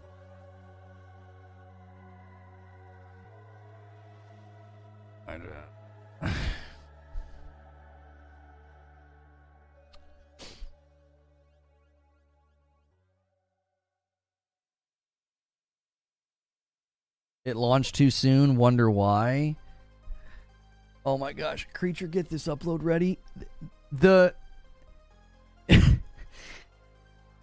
Jedi Survivor launched too soon because Disney wanted a new Star Wars game every 6 months. They didn't launch it and say, we don't have to optimize, just use DLSS. You guys are drawing causality from correlation, and you can't do that. This argumentation is so bad. Remnant 2, again, you have to substantiate that the devs willingly didn't optimize the game so they could lean on DLSS, which is insane to me because Remnant ran fine on console and you can't even get DLSS on console. What are we even saying? I feel like I'm getting ice picks in my temples right now. DLSS is ruining games because of a couple of games this year that launched too early and are not optimized well on PC.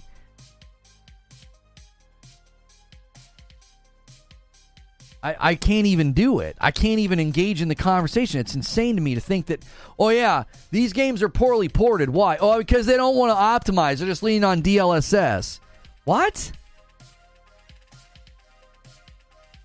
Christy Asic's Quest with 14 months. Just made my coffee order. Remember to make yours today. Hey, thank you so...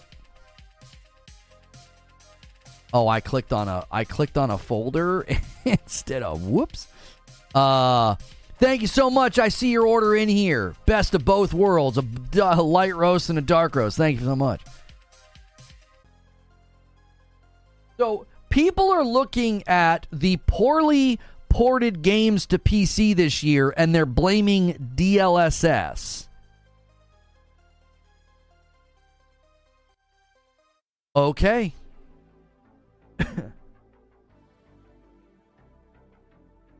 All right. I don't know what to say to that. I just don't know what to say to that. A handful of games come out this year. And Jedi Survivor is a terrible example because it was bad everywhere. And you can't use DLSS on console. So Remnant launches on console, runs fine. Right? It runs fine. DLSS allows hardware to punch above its weight. Truly touched. That's what I'm saying. The research I did in the DLSS and what they were able to do with Death Stranding was we can squeeze more out of weaker hardware. Y'all are saying that devs are porting games to PC poorly because they're like, well, we'll just lean on DLSS so we don't have to optimize our game. Starfield and Survivor didn't even launch with DLSS. That's what I'm saying. People are literally giving me examples of games that didn't even have DLSS at launch. So how can you claim that? Like that's insane to me that you're thinking that that's substantiating your point. Those games didn't even launch with it. Starfield launched with FSR only, and then they're adding DLSS later, or did they already do it? I know that it was coming. They announced that it was like coming or whatever. I'm not blaming DLSS. It's blaming that the devs won't use it properly. They just rely on it to do wonders rather than optimizing. Yo, good morning, Feed. Good to see you in the chat.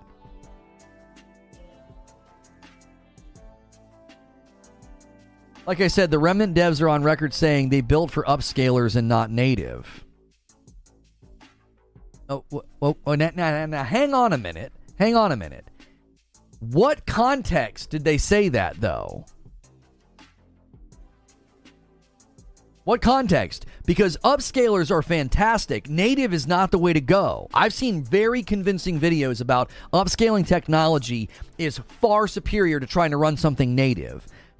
We just read an interview about this, about how you get an insane amount of performance by going upscaling versus native, and it's like a 1% different visually. What interview was that? Oh my gosh, what were we reading? We were looking at something that was talking about this very subject. Like, everybody stresses out about native 4K. Native 4K is a completely fruitless endeavor. Upscaling to 4K gets you significant better power efficiency because you're not straining everything to natively render at 4K. Upscaling is significantly more efficient. It's why everybody's doing it. Yes, it does depend on the internal resolution that you're upscaling from, for sure. You can't upscale from like 900 and it's going to look as good as if it's internally 1440.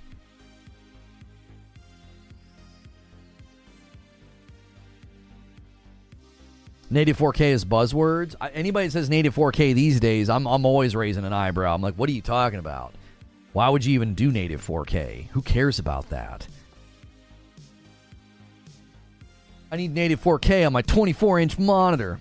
Either way, the intention is to utilize it to squeeze more out of the overall performance.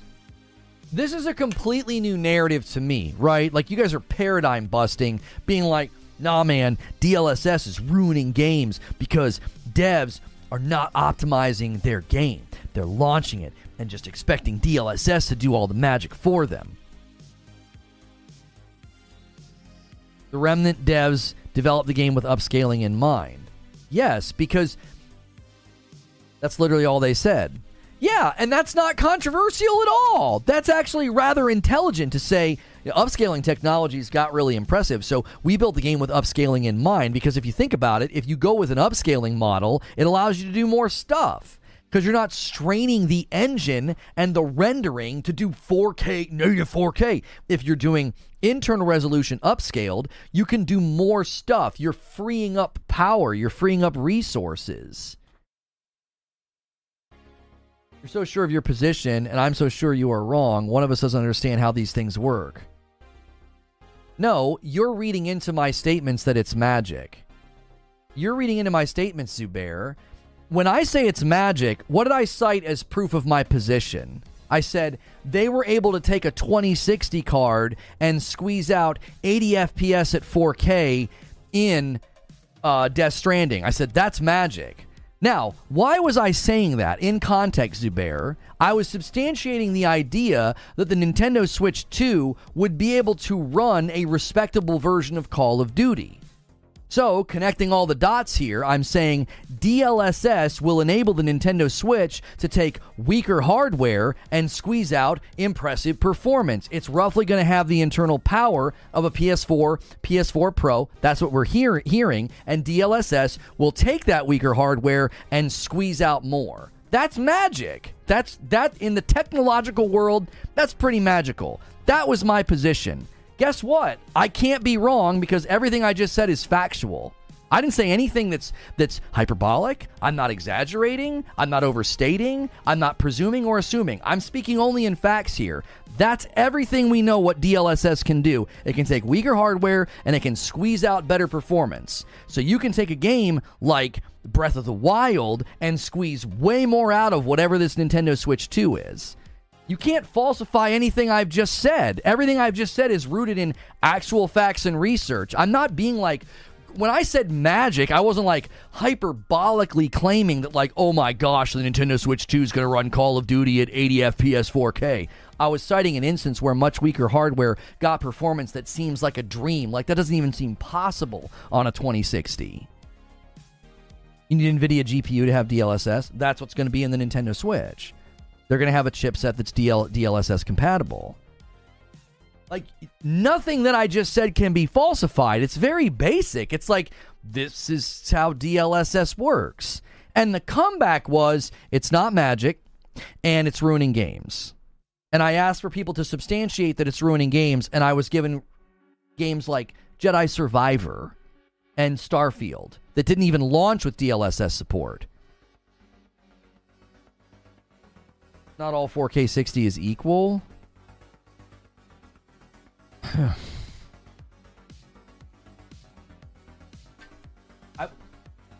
My position was very, very basic. My position was very, very fair. I was substantiating the idea that DLSS will enable weaker hardware to spit out better performance. That, if that was any more basic, I'd be describing bread. Like, there's nothing outlandish in that statement at all.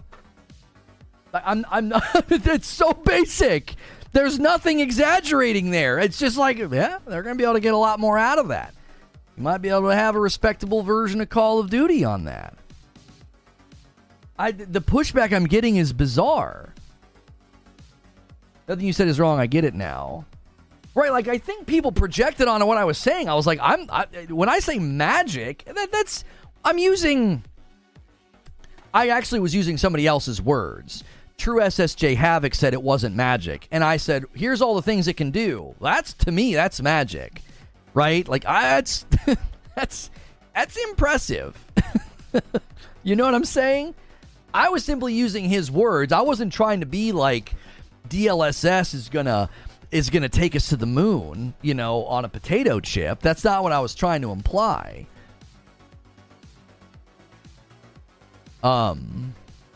Drifty, thanks so much for renewing your membership. I appreciate that.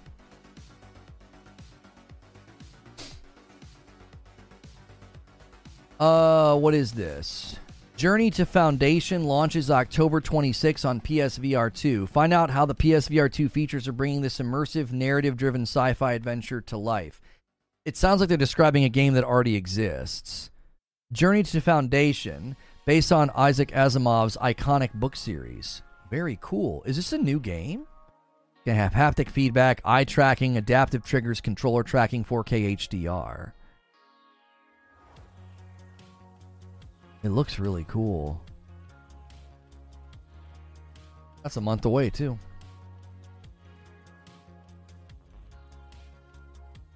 You ignored that Survivor and Starfield leaned on FSR, which grants as many frames as DLSS. The position isn't really about just DLSS, but upscalers such as DLSS, FSR, and XeSS. Okay, I'll take that, Action Spriggan. The idea that they're going to use an upscaler to get more out of their game, that's not what people were saying.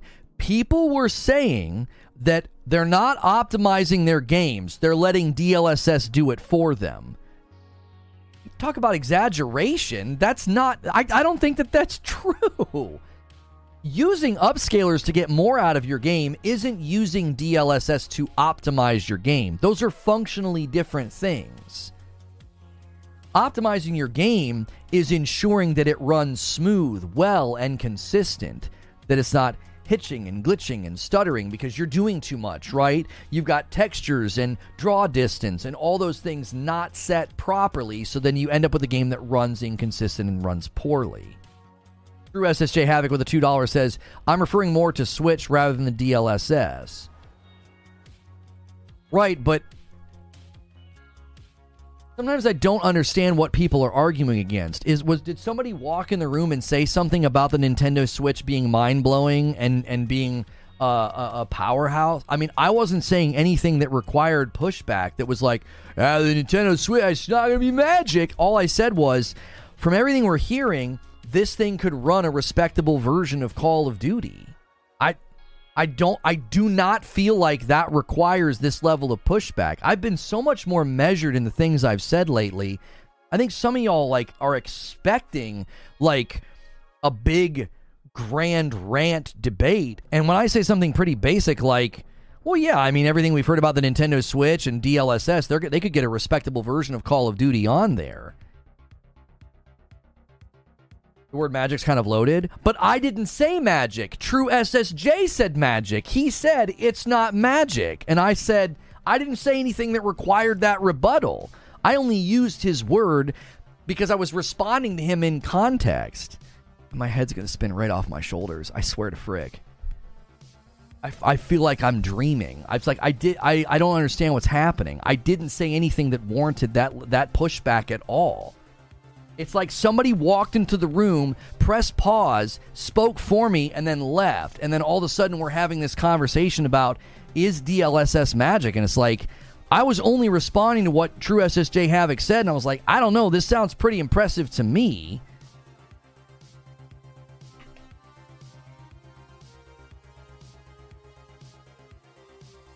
We got this far because me and Cliffo talked about it being a bad thing. You said nothing wrong. We just interjected saying it's bad for gaming. It's related, but not in the vein you were going down.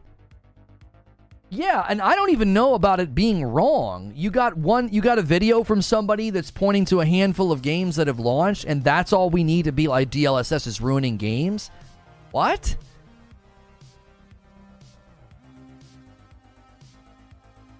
I've seen a trend of you being high on DLSS. I blame Wheezy. I mean, I'm excited at the prospect of Nintendo having a device that can crank out performance that's closer to what we're getting on, like a PlayStation 5 game, just running, internal 1080 upscaled to 60. I'm sorry, internal 1080 upscaled to 1440 and then 60 FPS, like Returnal or something. Like, getting that level of performance in games on the Switch, I think is going to be awesome. You know what I mean? I think that's going to be awesome. Like, that's cool to me. That's exciting. I think maybe my excitement is being read as hype. I'm not trying to hype it up like this thing's going to blow the PlayStation 5 Pro out of the water. This is going to blow your 5000 PC out of the water. It's like, I'm not hyping it. I'm just excited. It's like Nintendo Switch has been kind of, it's a cool device. It's got fun games, but it's old, It came out in 2017. It's not very strong. I'm excited that I'm excited that developers will be able to bring games to console and utilize DLSS, because we can't get that on consoles because they're not on NVIDIA chips, so they can't even try it. DLSS is an amazing tool. However, if devs utilize it as a shortcut, then it could possibly become a problem.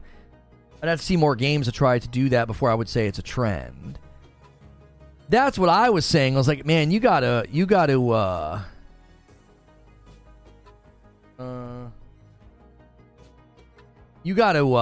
really, really substantiate that kind of a trend in the market. Does that make sense? I'm gonna need a member's thumbnail. A 20 bomb! A 20 bomb from Charles Freeman. He slams it home. It got laid up to 30, and he says, let's go all the way. Let's go all the way to 50. Insane. Who's going to be the agent of chaos? It will be a race. DLSS is not ruining gamings. It's not going to ruin games. It's an optimization tool. People arguing against it are literally smooth brains arguing for argument's sake. And Butter says, it's kind of happening. Escape from Tarkov is a huge offender of this. A huge offender of what? Bear says, I want to temper even your current expectations. I think games like Zelda or Pokemon or Mario will look flawless upscaled to 4K. I think COD will look like Sea of Artifacts and Blur. I don't think so. Jen A is the agent of chaos. Thank you so much. Bumping it up to 51. That means we got a new goal to 75. Zubair, we'd have to go back and look at how Call of Duty looks and runs on a PlayStation 4 Pro. We have heard that the Nintendo Switch is basically equal to a PlayStation 4 Pro. Does Call of Duty look that bad back then? I don't think so. Especially a PlayStation 4 Pro that can harness DLSS.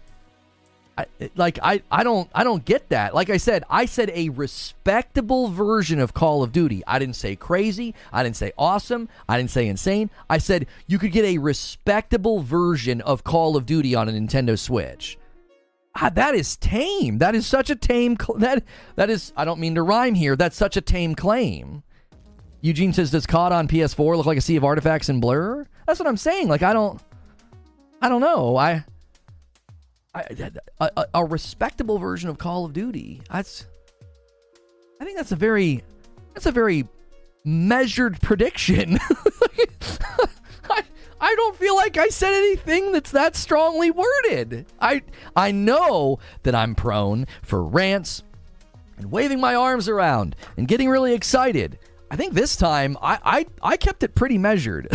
Like I said, with everything we're hearing about the Nintendo Switch 2, you could see a respectable version of Call of Duty on Nintendo. I moved from that to say, I don't know if there's demand in the market. I don't know if the Nintendo consumer base, I don't know if there's demand for Call of Duty that would warrant the work that it would take to basically go backwards. You got to create a Call of Duty and then go backwards and optimize it for like PlayStation 4 power and then utilize DLSS and get upscaling and make it look pretty so that way it's respectable and it doesn't look like trash. Like, I don't know if they're going to want to do all of that for an audience that may say, Call of Duty on Nintendo, yeah, we've got Splatoon.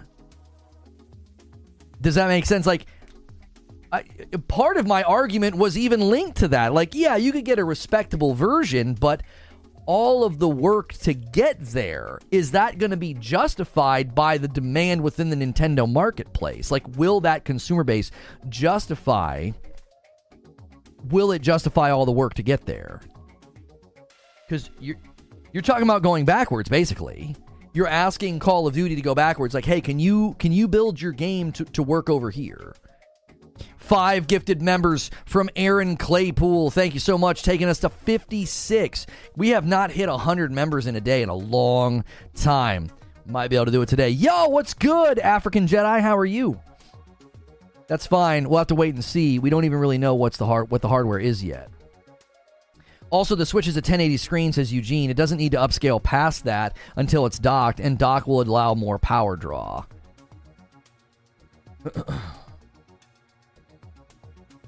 Hang on. I'm clicking on something. I can't see chat for just a second.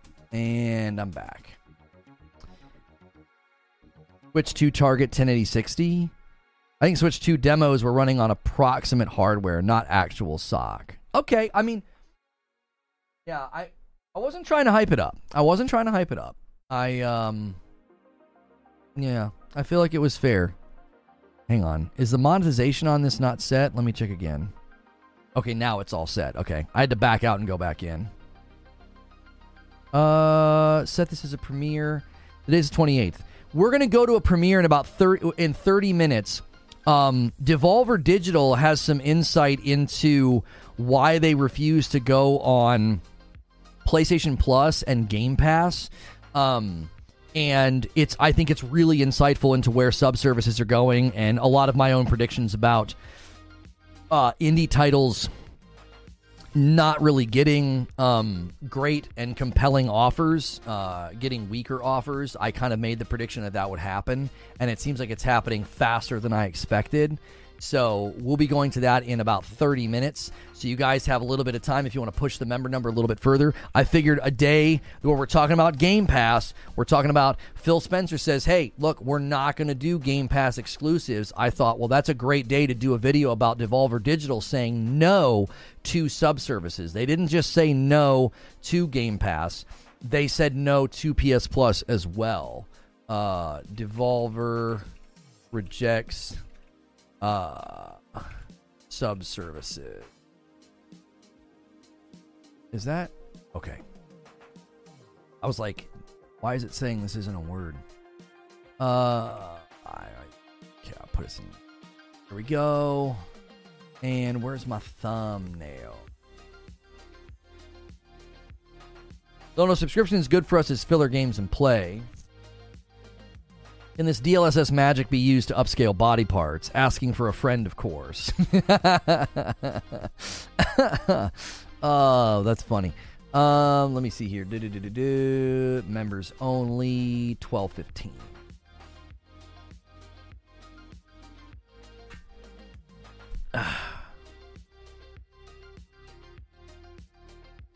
Okay, hang on.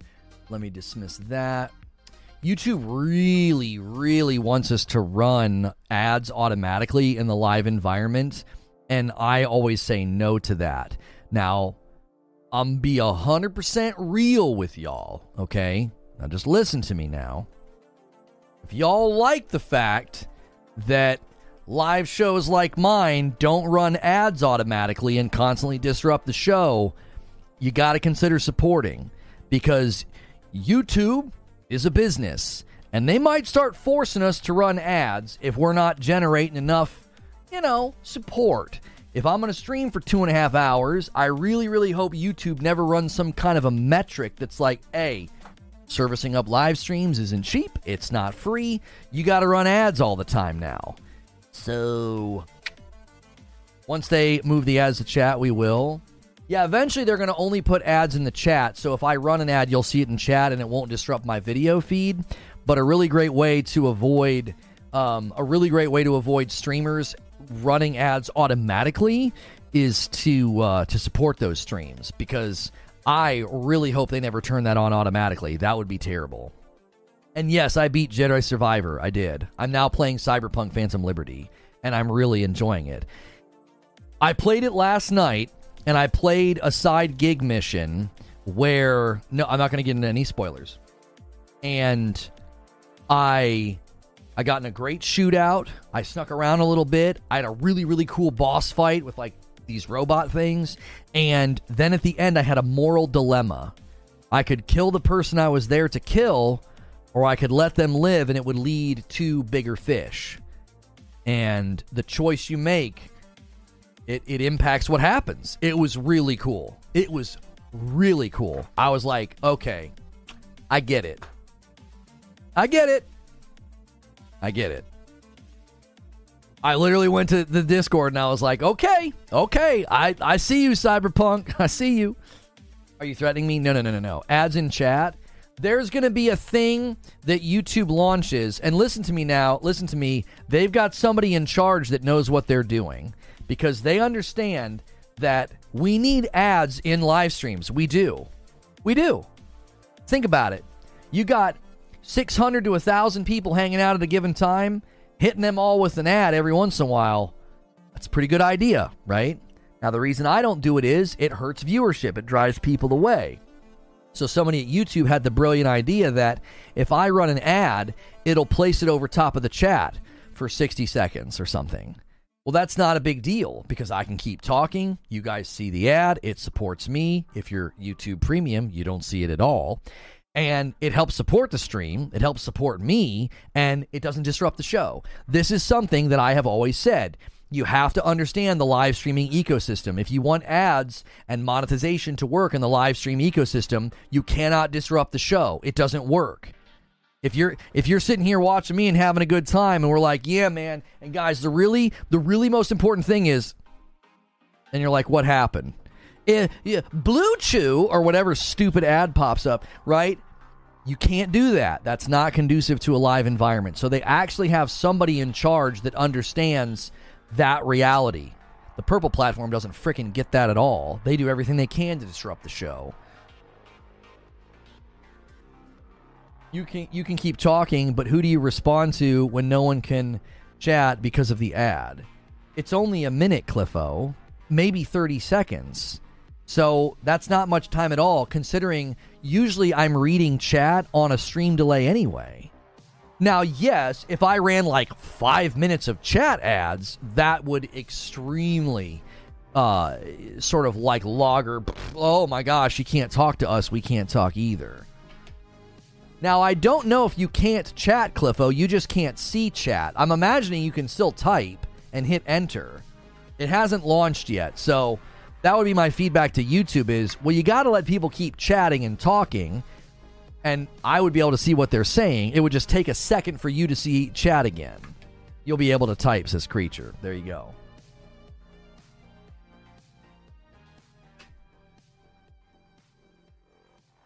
I legit got mad at a Cyberpunk character for forcing me to make a difficult decision last night. Not many games can do that.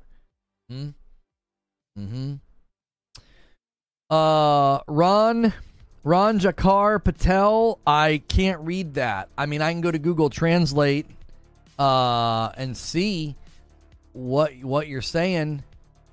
It's a shame to say that it is magic. You are Asmongold, a male goat whose admirers enjoy exploring his tunnels. Unpleasant.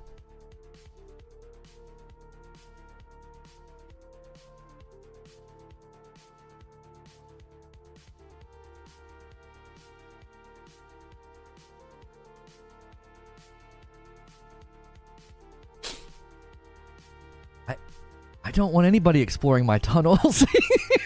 I don't know what to say. I don't even know what? I'm Asmongold? I mean, well, that's just the way. Wow. Well, what would Asmongold say to that? He'd like, well, I just think that means you. That's just the way that it is. That's just the way it is. You can't stop it. If you don't like it, horse mounts. Horse mounts. I tried to tell you. Horse mounts. Oh my gosh. The eyebrows are almost impossible to do them. I can't do them the way that he does them. I can't. They're like they're like animatronic. They're like me. I can't do it, man. First time Lono's been speechless. I was truly like, I don't know what to say to this.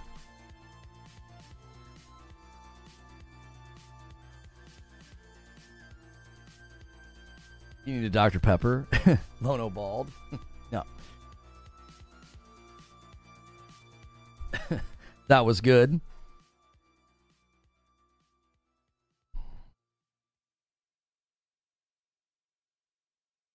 Live, look at us exploring your tunnels. What the frick? I don't even understand.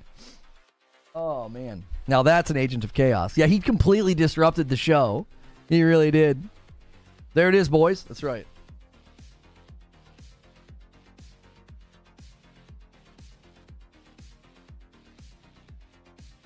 I don't want anyone exploring my tunnels. I wasn't sure. I was are you talking about my brain? Or are you talking about my ideas and my thoughts? Like, what are you talking about?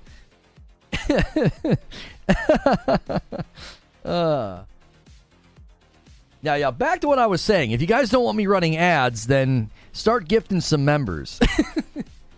That's what I'll start doing. I'm totally kidding before this gets clipped. I'm totally kidding. I would never do that. Like, threaten to run ads if you don't gift members. I would never do that. We do not need to do that here. We have plenty of generous people. Lono's face was like, this dude just made me work to translate my own insult. That's good. That's good. Why do I have 20 emails? Oh, I always forget. At this time of day, the reminder goes out for our soccer games. And, like, all of the kiddos can respond. And it is... I get an email for every single kid that's like, I can be there. I can be there. I can be there. Wait, what's this Witchfire thing? Witchfire gameplay video showcases NVIDIA DLSS 3. Oh, we were just talking about that. Fairy Afterlight is now available on Steam. Oh, that game looked so good, like a little indie game. I wishlisted that one. Hang on.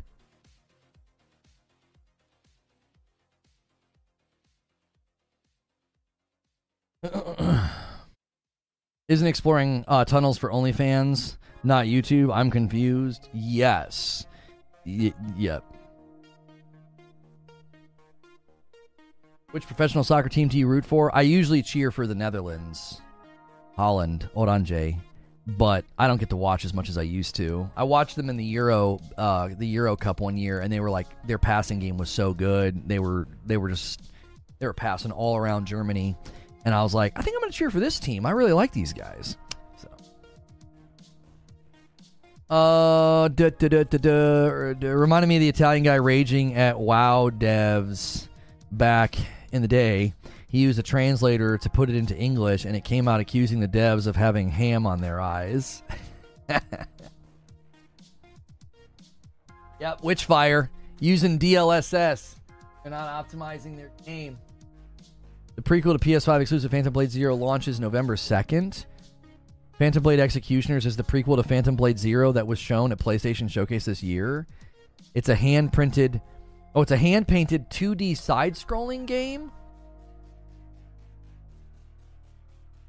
No way. That's cool that they're doing that. Why would they? That's a weird decision, honestly. I actually think that is kind of a weird decision, though. To do a prequel to that game and to do it in... to do it as like a side-scroller, I feel like that's kind of interesting.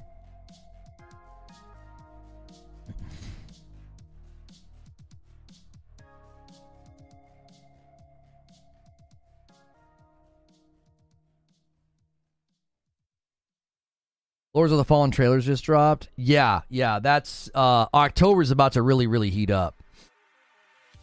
Yeah, October's about to really heat up. A lot of games. Lords of the Fallen, Spider-Man, AC Mirage is what, like next week, right? On the 5th, I want to say? I can't remember the exact date, but I know they backed theirs up. It's about to be good. It's about to be really good. We're about to get into another feast of a feast of gaming again. October is so full. It's too full. It really, really is. There was a game just today that delayed itself into October, and I was like, why in the frick would you do that? What was the game that delayed itself into October? It's a smaller title. I can't remember it. Yeah, Alan Wake 2 looks insane. Info dropping now. Lono's been bragging about his physique for too long. Time to show the results. Let's get 10,000 subs and make it happen. I'm not taking my shirt off. Well, I know I would take my shirt off for 10,000 subs. See how quickly you sell out, chat? That fast. It's that fast. It's like, I will never, ever... How much do you make on OnlyFans? All right, I'm going to consider it. All that conviction just thrown out the window. You're like, no, I will totally do that. On the road to 10,000 subs, I would start working out again so that I would actually have something to show, right? As opposed to like, there's dad bod, and then I have like petite dad bod. It's still a dad bod, right? Nothing you can do about it. It just happens.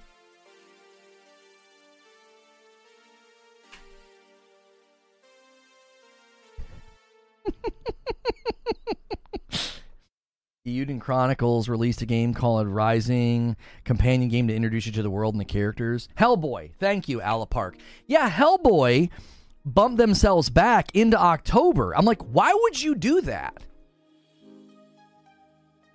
Why?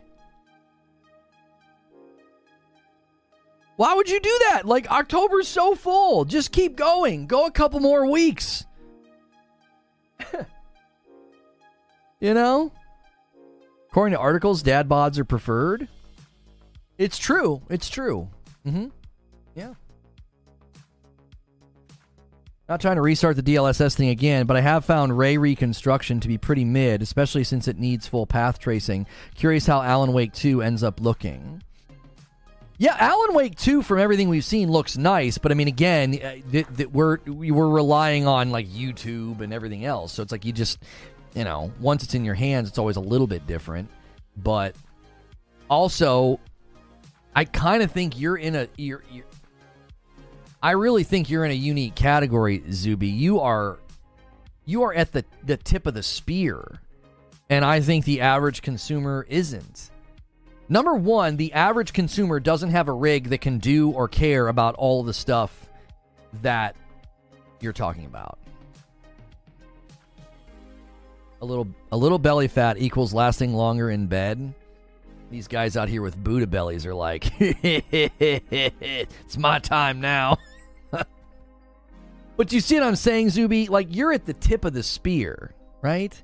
You have a rig and an affinity and like you're tuned into things that like 90% of the community, the gaming community globally, can't even touch. Like, they can't even touch it. They can't. Number one, they might not even know what in the heck you're talking about. Number two, even if they understand what you're saying and they value it, they don't even have a rig strong enough to care. I acknowledge I'm at the tip of the spear, and Eugene is right. I'm looking for digital heroin. Right. You're chasing the dragon. That's exactly right. So I think when you look at it, that's the bias you bring to the table. You own it. You don't try to hide that. That's always respectable, right? Like, that's the bias you bring to the table. You're like, yeah, but the path tracing just doesn't look that good. And you know what I say when you say that? I say, what are you talking about? What's that mean? Like, that's me. I'm like the guy that's like, it looks pretty. I know enough to know when the frames aren't acting right, if textures are popping in, and if the draw distance or the pop in of world pieces, you know, I can see that.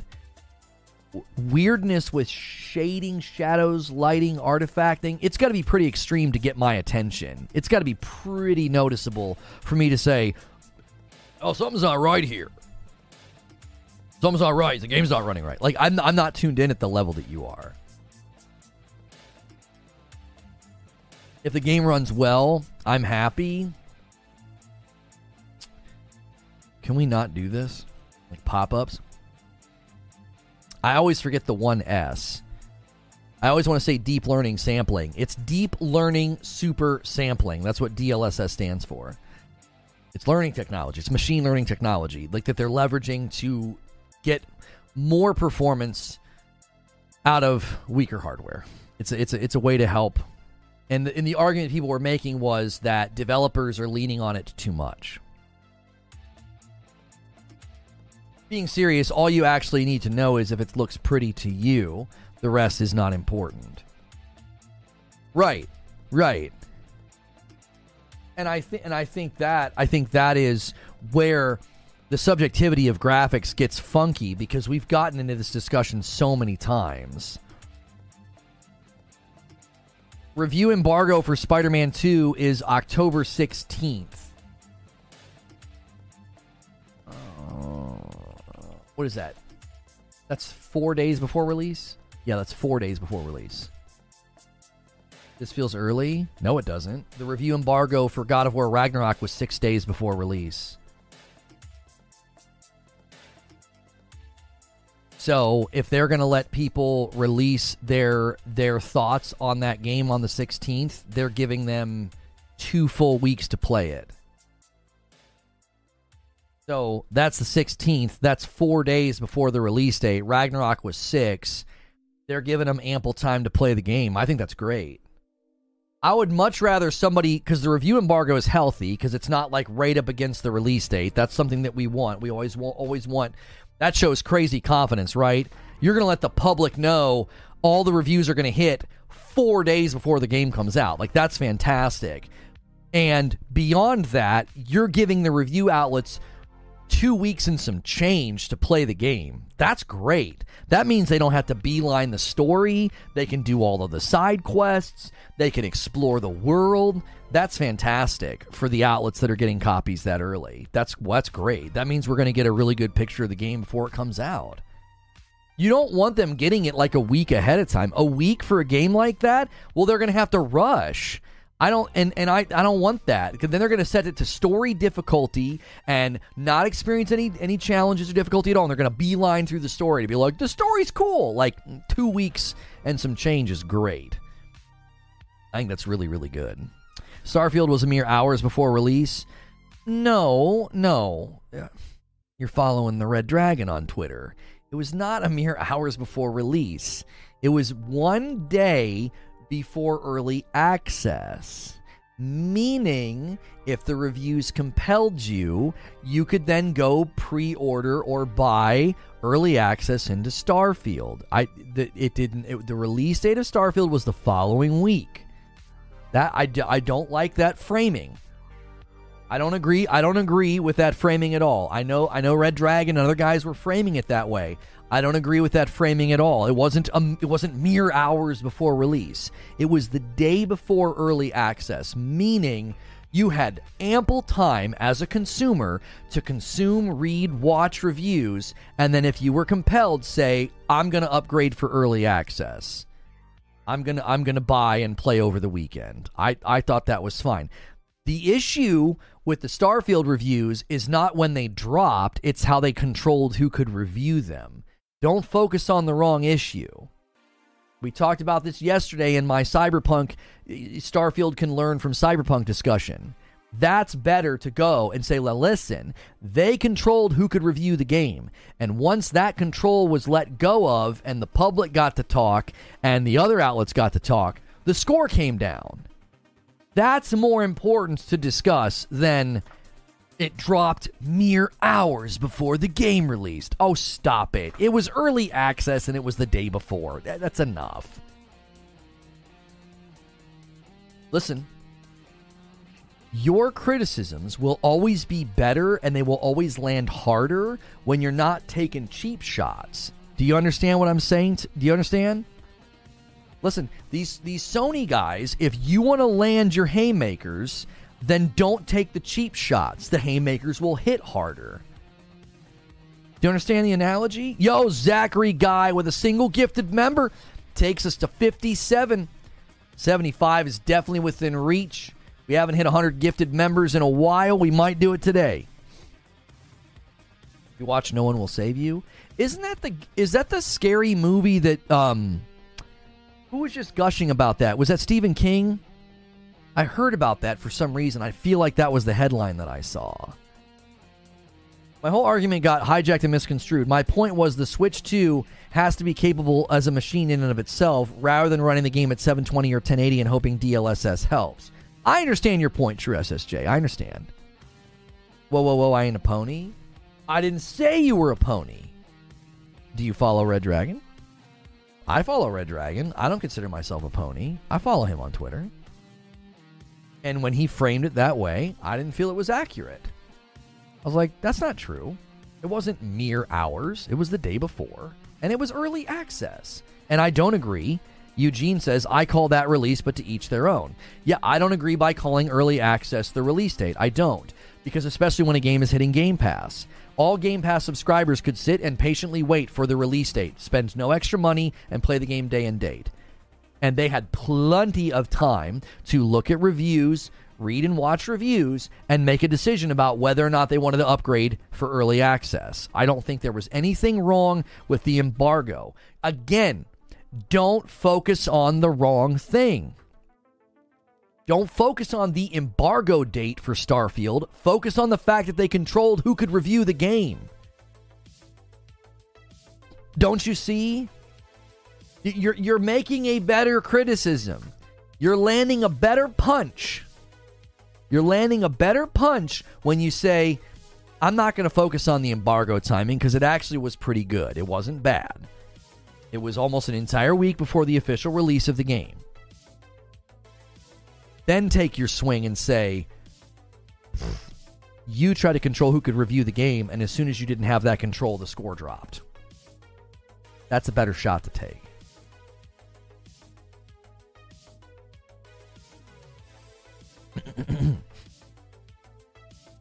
Yeah, the reason we're talking about this, Cliffo, is because the Spider-Man 2 embargo date's 4 days before the release of the game. I call it the release. The review still landed before release. Nothing wrong with the practice.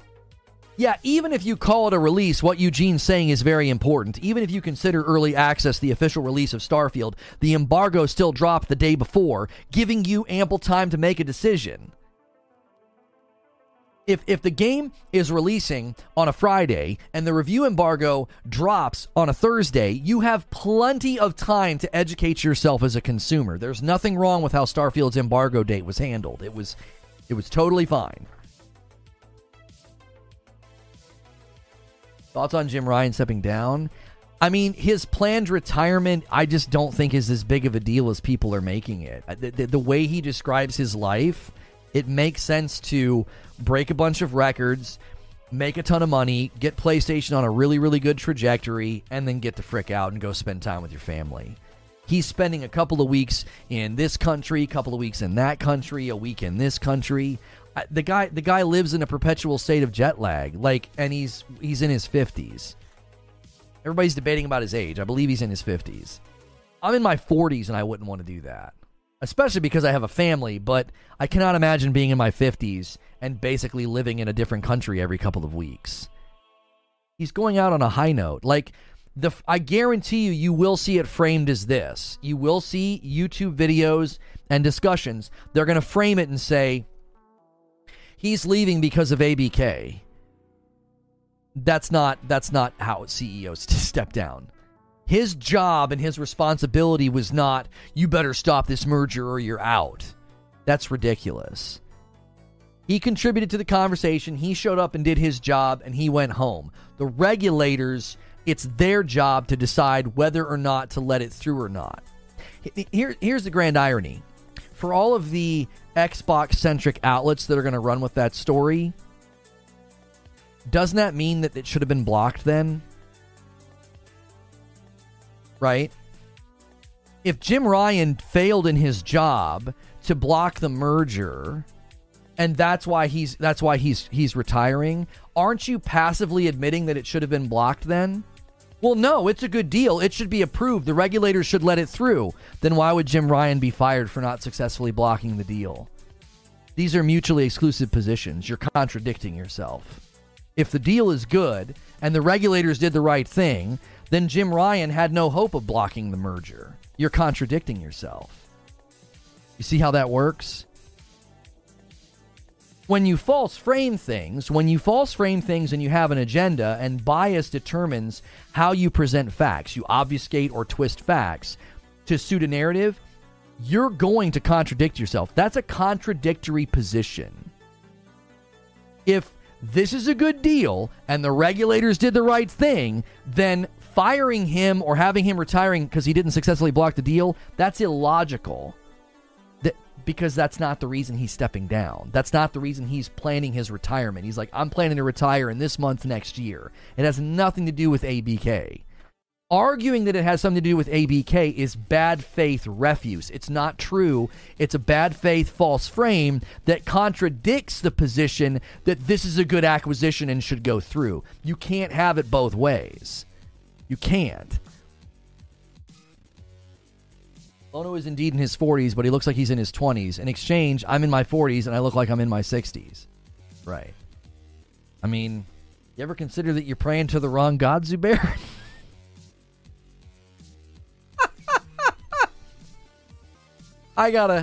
We gotta go to this premiere. I couldn't help myself. We gotta go to this premiere. I got a premiere for you guys. Devolver Digital has declined offers to be on PS Plus as well as Game Pass. And we're going to look at why. Some of this lines up with some predictions I've made about indie titles not being, given good offers, not being able to get, they're not going to be prioritized going forward on these subservices, and we're already seeing the beginning of that. So I need you guys to do me a favor. I need a bunch of y'all to hit the like button if you have not already. Hit that like button if you have not already, because that helps out this video. We're going to go to a new video that also needs you to smash the like button. All right? So we need both. These videos go on after I'm not live, and when they have likes and comments, it really helps. So if you've ever enjoyed a live stream, don't forget to come back around and leave a comment. Don't forget to come back around and, say what you thought. That helps as well. And also, don't forget to like the video. Now, I'm going to redirect you, but there's also a link in chat. You can press the link in chat, and you can come with us, and that will get you guys into the new video. If redirect doesn't work, it'll also be the featured video on the channel. So let's head over to this, and then when this video is over, we'll go to members. I'm going to give some members in this premiere. It enables you guys to get the highest amount of members. You guys can still hit 75 in the premiere if you want to keep gifting members. I will see you guys over there. Let's go see what Devolver Digital has to say.